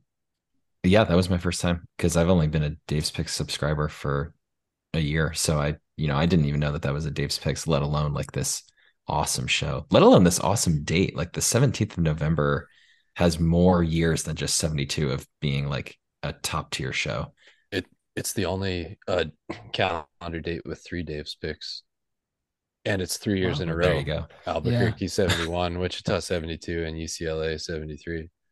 Yeah, all great shows. All killer, no filler. Yeah. Dave, what did you think of the Dark Star from that middle night at Winterland?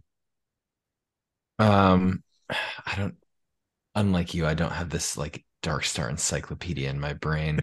I also listen to a lot of these while driving, so like sometimes it's Okay. easy to get like the highway hypnosis and kind of fall into it and It, then you look up 20 minutes later. But it's a more immersive experience, but yeah, you yeah, obviously can't take notes.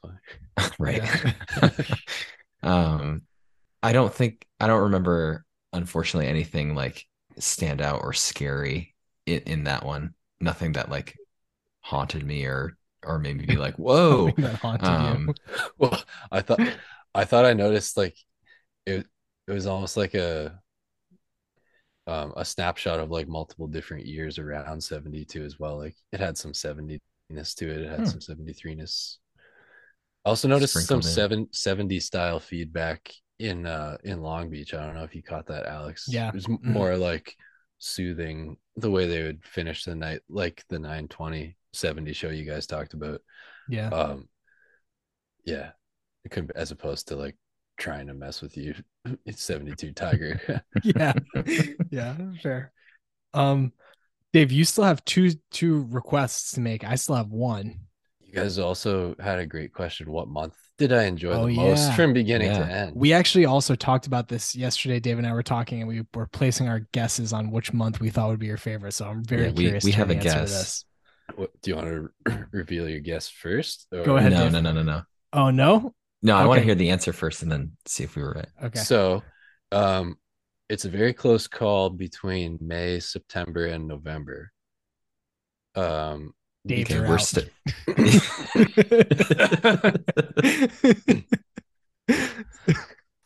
uh, between those, November might be the most consistent.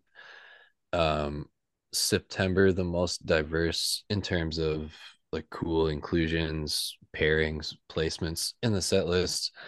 That was one thing. There's a streak from August into no, from July into October where Dark Star never goes into the same thing twice in a row. Hmm.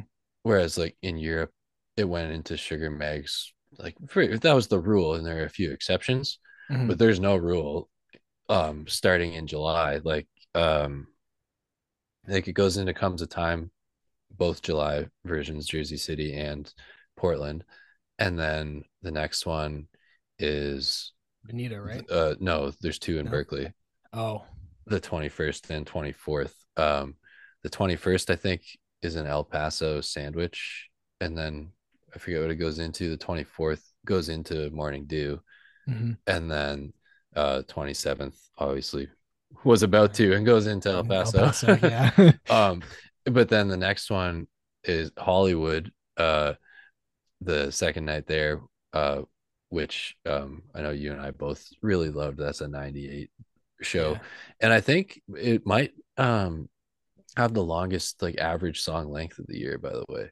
Hmm. I didn't have the time or inclination to go through calculating all that, but just like at a quick glance on the YouTube video for it, it's like 3 hours 20 minutes, and they only play 21 songs. That's Um, crazy. so whereas like the Europe ones that are like hitting up over 3.5 hours have like 30 songs. Yeah. Um, Or 1017, same thing. That first set alone is like 20 songs. yeah, yeah. Yeah. Um, and like Vanita, for instance, is like 20 songs, so like same number of songs basically, but is like 30 minutes shorter. Yeah. Um, so that one goes into Jackstraw, which is a one time only. And that's the other thing. Not only is it not the same night to night, but it's like pairings they hardly ever did. Hmm. Uh, and that's a cool one with David Crosby. And then the next one is the one into Broke Down with Ned Legend. And then the next one is Philly, which is into Do. But then the Hmm. next one, Waterbury, is into China Rider, Right. which like I think it was a pairing that they did in 68 and maybe 69, but outside of that, very unusual. Hmm. And then after that, it's the 27th into Cumberland. And that Dark Star, by the way, is like someone put on Hetty that like they reached like the nucleus of Dark Star. And I would have to agree, like they arrive at a space before the verse, which, and by the way, that show I would have given 100 to if Dark Star was like 10 minutes longer. But it's 30 minutes with like it has a 23-minute pre-verse like Rotterdam, but then they uh kind of abandon ship into Cumberland fairly early after the verse, Mhm. which kind of foreshadows a pattern I don't love about 73, looking ahead to next year, where like you'll have these epic pre-verses and then they seem to like get bored with it and pull the plug early. But Yeah. um anyway, that one goes into Cumberland, and then the one after that would be St. Louis in the play in Yeah. Sandwich. So like, and then the one after that is Milwaukee into Half Step, and then Cleveland goes into Sugar Mags, and KC it's back to like into Dew. And then you got another one that goes into Half Step with Houston. Um, but San Antonio goes into Me and Bobby McGee. Mhm. And then um, the Winterland one goes into Stella. So anyway, so September would have the edge for like diversity in that sense, I guess. Um, and then May would have the most like spectacular top end. Yeah, both Paris shows and Rotterdam is a pretty tough top Yeah. three to beat. Plus like Amsterdam, Bickershaw, the last two, especially at the Lyceum, right? Mhm. November is shorter on, or arguably missing, like truly epic shows, in the sense that like to me length is a bit of a factor in like having that epic quality. And they're all like Wichita I gave the crown to for the month, but it's like just under 3 hours. It's Mhm. in that pocket sized 72 category. Yep. um the show before it, though, the second night in Oklahoma City, is very close behind. And I know you listened to that one as well. um and it's a bit longer. In September they seemed to hit that level of those, like approaching like where those top May shows are every other night. When I looked at the graph for the year, and I'll send you guys the spreadsheet, but um, in that middle eight of Europe, which includes part of April with Dusseldorf and Frankfurt, Mhm. and Hamburg, but it's the one like slight dip in the Yeah. eight. But it's like a very clear plateau where they just stay at that all-time great level for like 2 weeks on end. Whereas in September, it's a pretty uninterrupted zigzag where like every other night they're hitting that level, and then you have like a more standard low 90s show. Mhm. Um, in May, their ability to hit that all-time great level every single night is unbelievable. Yeah. Not they don't do it for the whole month. The between Rotterdam and the start of the Lyceum, there's a bit of a dip, but like not a lot.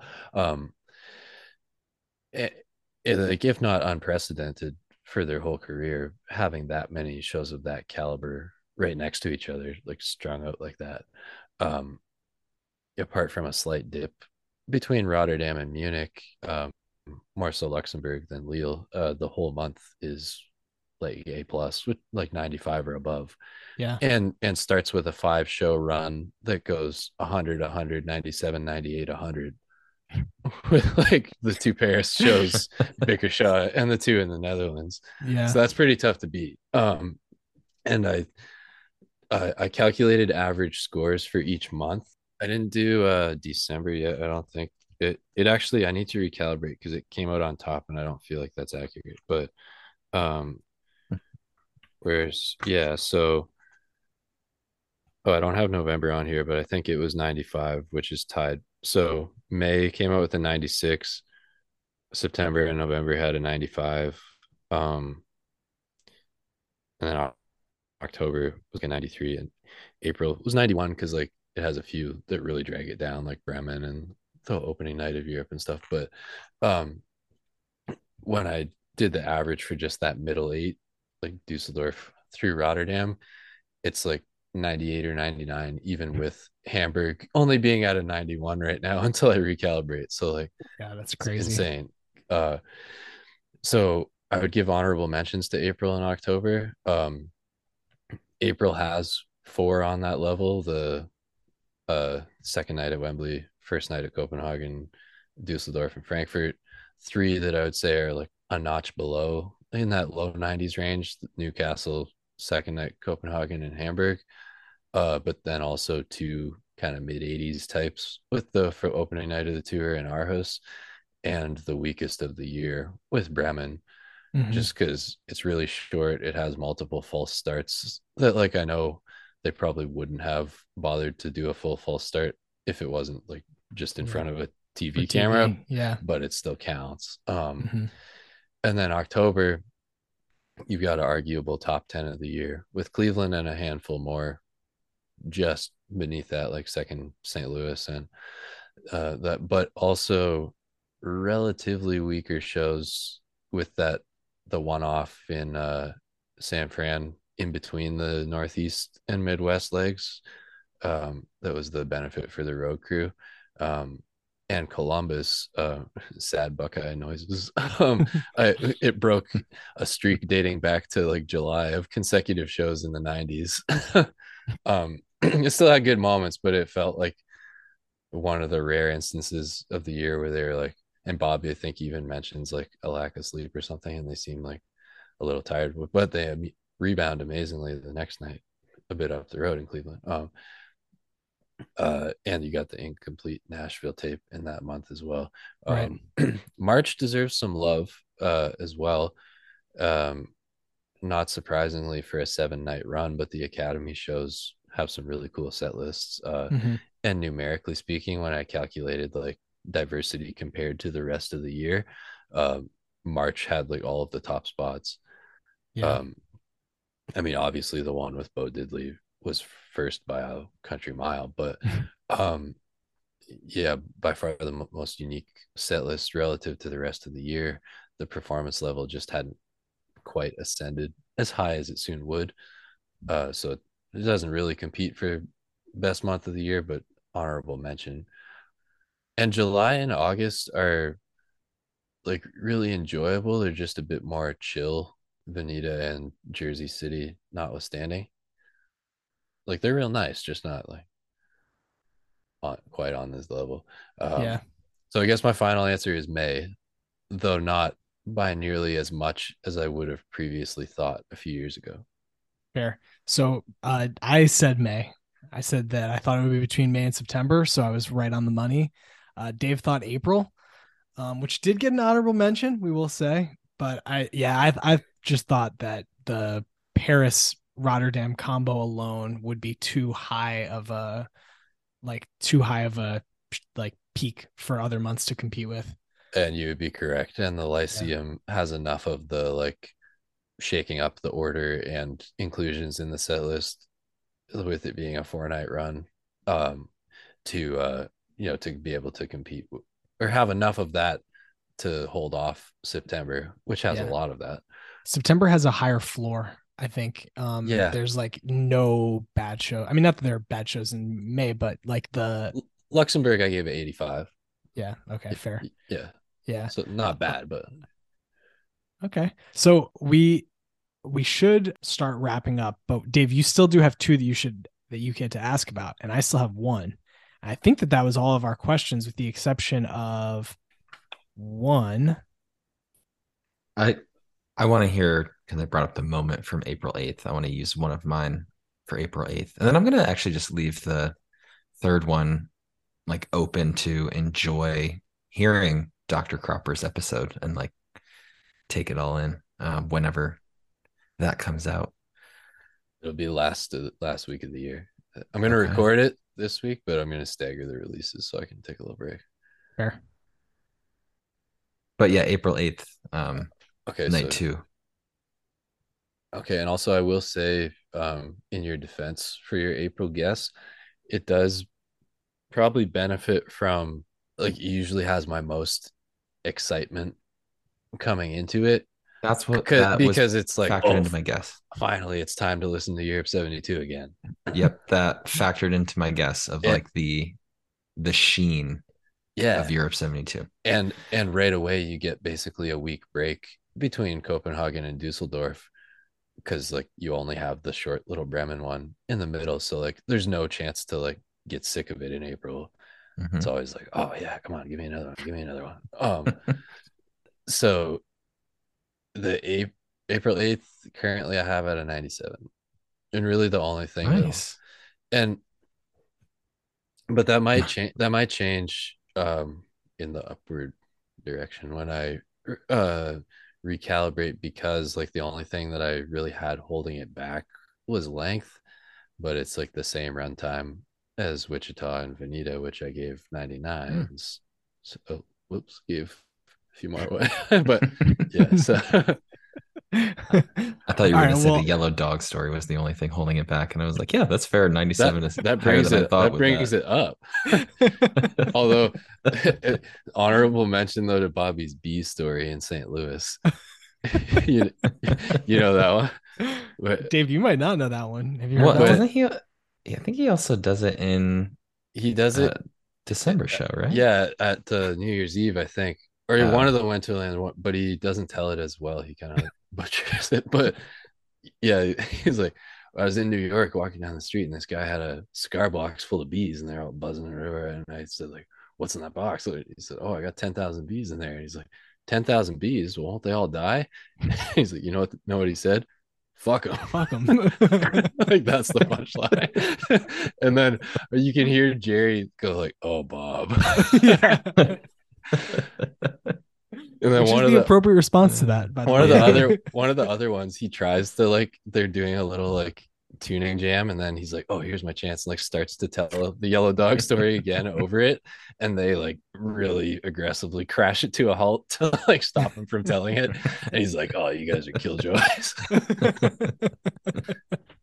Uh, Uh, God. Okay, well, inspired by Dave's gentlemanly recusal of asking for a third one, I will also save that. But I will say this, not asking for the rating, but one show that I am probably the most curious to hear your rating of when the episode does come out is January 2nd in San Francisco, because it's the only show of that month. So it's your highest rated of the month. Kind of, it has to be.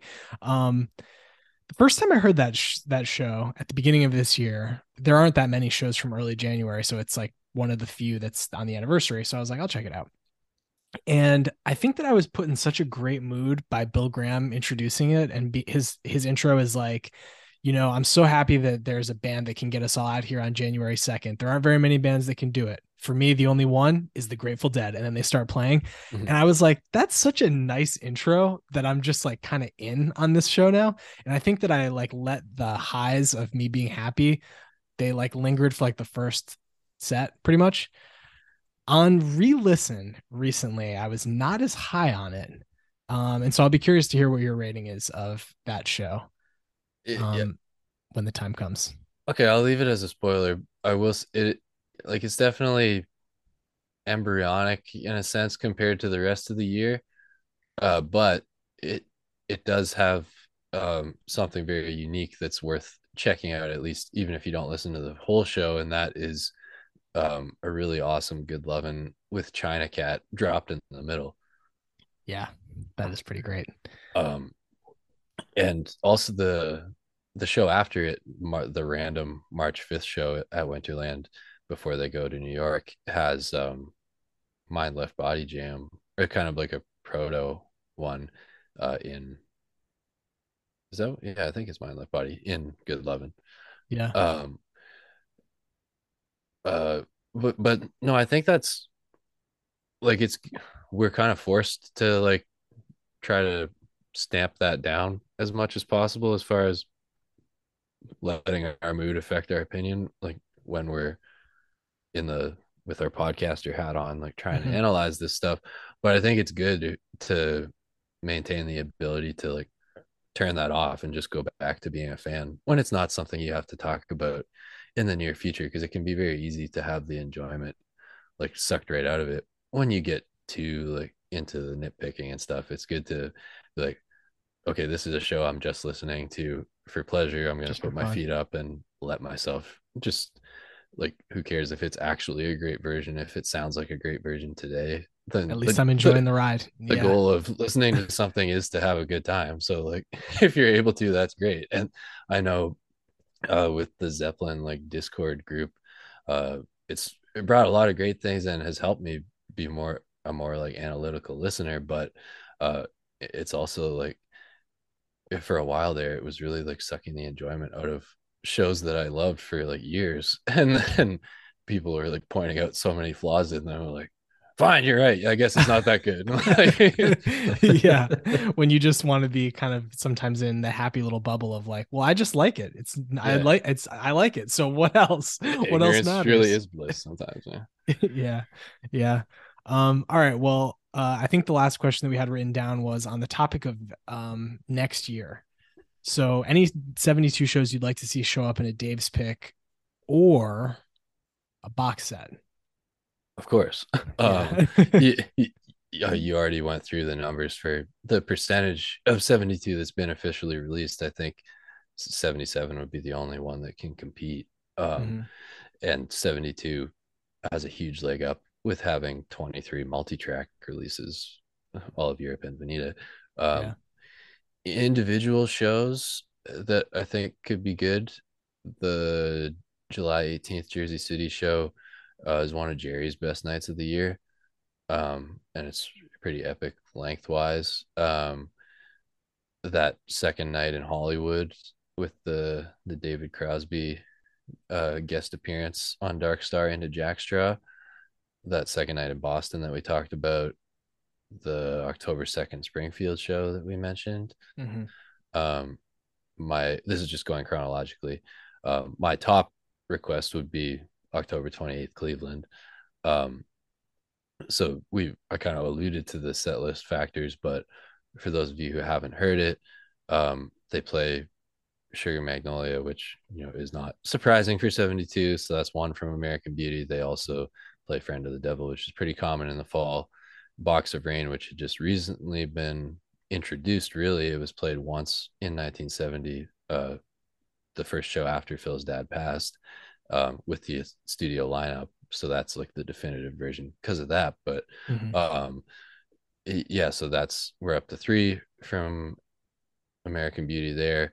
Then they bust out Candyman for the first time in about a year, and I think it was brought on by some guy throwing mini marshmallows at the stage, because they comment about that right before. Like I think Me and Bobby McGee is the song before it, and then afterwards, like Bob says something about like throwing mini marshmallows, and then Phil's like, "Yeah, you ought to eat them yourself, man." He's like, "If you can't." He's like, you can't hit a drum with them, or you can't like use them as a guitar pick. What good are they, or something like that? Kind of like how I think it's one of the I think it's the first night in St. Louis. Um, some guy throws socks, and they're like, if you're gonna throw clothes, at least make it interesting. And Yeah. Jerry's like, socks, amazing. And Phil's like, you got a size 11. But so anyway, Cleveland, this guy throws marshmallows, and then there's like a pause. So I guess they're like talking like, oh, you think we should play Candyman, when they haven't played it in like a year, and then they decide to. And then it ends up getting, I think, 6 more plays the rest of the year. So thanks to whoever you were, if you're listening, who threw the marshmallows in Cleveland. And then Addicts of My Life, which they had brought back for the first time since 1970 at that September 27th show that we picked for Best of September. They play it again here. I think this one's a bit better. And then it disappeared for 17 years Yeah. until those Hampton 89 shows. So that just the uniqueness of like the gap that occurred after it and like before it for that, and the gap before it for Candyman and all that. It's special for that, but also when you add it all up, that they play half of American Beauty in 72, which I mean, it's hard to find any show outside of Fall 70 where that's the case. So it's pretty Yeah. cool for that. And then performance wise, it's one of the heaviest, most fiery of the year, especially for Bill. And you can hear that really well with the drum heavy mix. I don't know if the tape they have in the vault is like a cleaner or like more balanced mix. I, as a drummer, I love the drum heavy mix, but like you see a lot of people complain about it. So that would be my top pick for Dave's picks. Second Night in Oklahoma City, I think, would be a great one. It's already been partially released though as the bonus disc for Volume 11, so probably less likely. Mhm. Second Night in Houston could be a good one. That middle night at Winterland and the Long Beach show. Yeah. You also asked about box sets. Um, I guess the Academy run is a natural choice because it's 7 in 1 place. Not the Yep. very best playing of the year, but as I was saying, really cool set lists, and it could be kind of like a prequel to the Europe box. Um, I think I thought of one that would be quite ambitious. You could do all of the California shows from the whole year. Wow. Um, and it's intriguing because it would be 17 shows, so almost as many as Europe, but sprinkled throughout the year and like offering a glimpse at the evolution throughout. So you'd have January 2nd and March 5th at Winterland, June 17th, Hollywood Bowl, August 12th, Sacramento, August 20th, San Jose, 21st, 22nd, 24th, 25th, Berkeley, September 9th and 10th in Hollywood, October 9th, Winterland,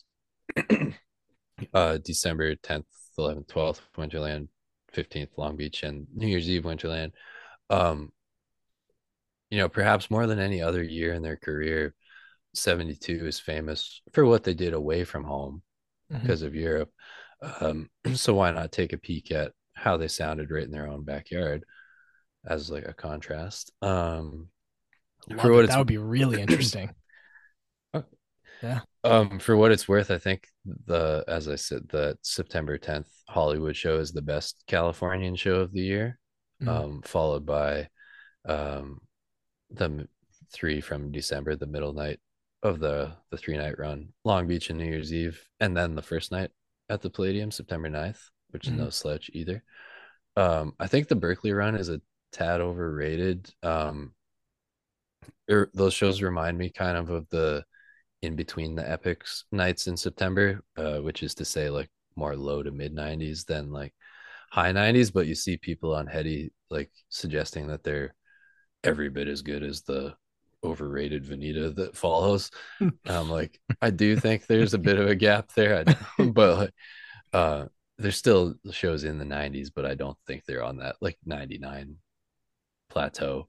Yeah. Um, you could do the 4 Pacific Northwest shows in July, because they did a Pacific Northwest box for 73, 74. Mhm. But those four are more an example of like chill 72. Um, both Seattle ones are nice. And actually the second night in Seattle is one of very few shows this year where they didn't playing in the band. So that Hmm. it's unique for that. Not that I would like get excited that they skipped playing in the band in 72, but like uniqueness at least. The first night in Portland, that other one has a really what's unusual overall, but it has a jam that kind of reminds me of uh like Hard to Handle. So that's like the closest we got to a 72 version of it.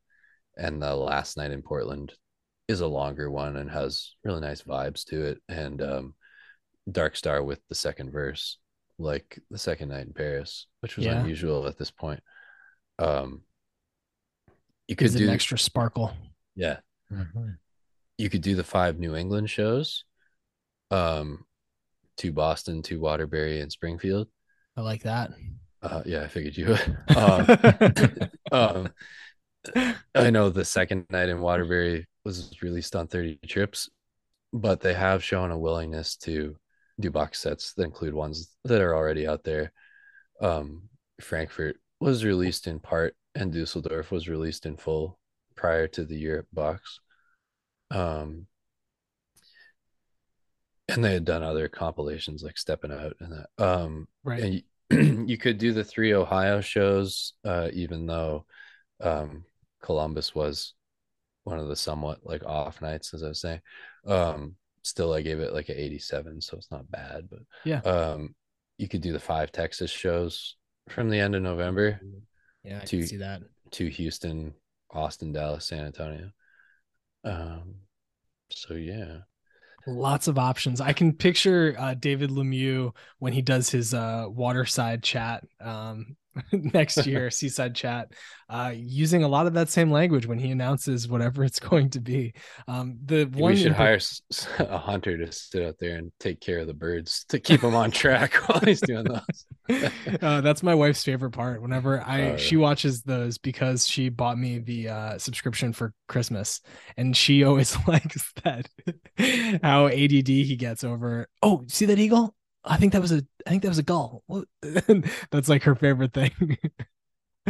Well, Zach, you have been more than generous with your time. Thank you for joining us again to talk about 72.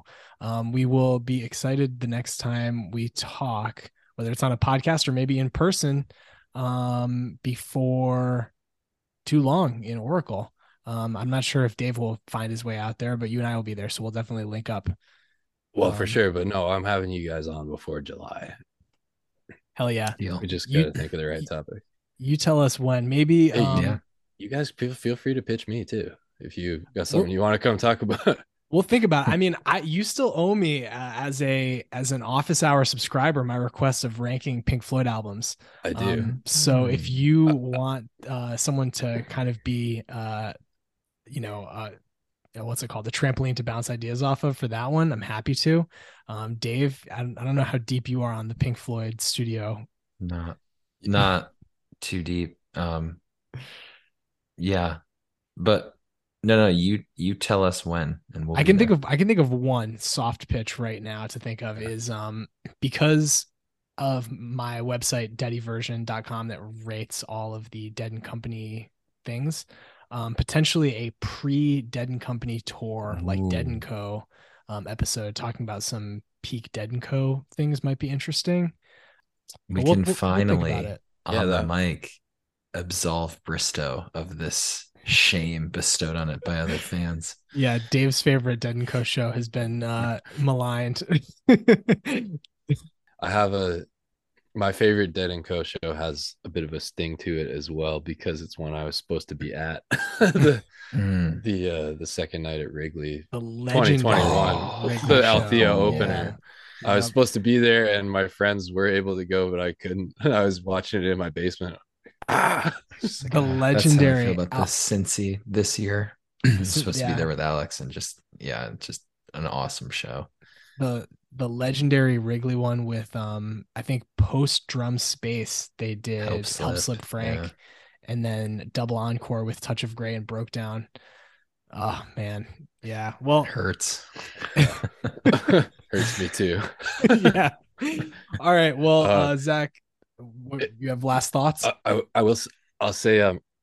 I can tell you when I'm thinking of doing that Pink Floyd one. Dark Side turns 50 in March, Okay. so I'm gonna do an episode for that, and I figured I might as well rank them around the same time. There you go. Nice. Um. Okay.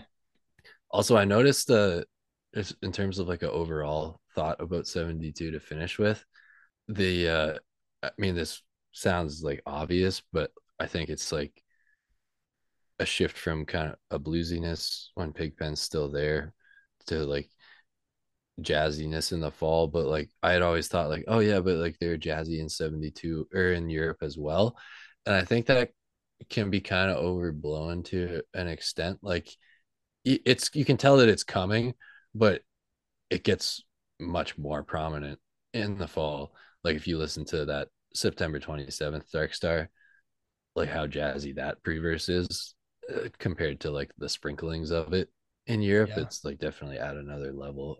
And I don't know if that's like Pigpen kind of being the last like earthbound member, and then once he's not in the mix, they're like completely untethered and can drift off. Um, but yeah, that was something.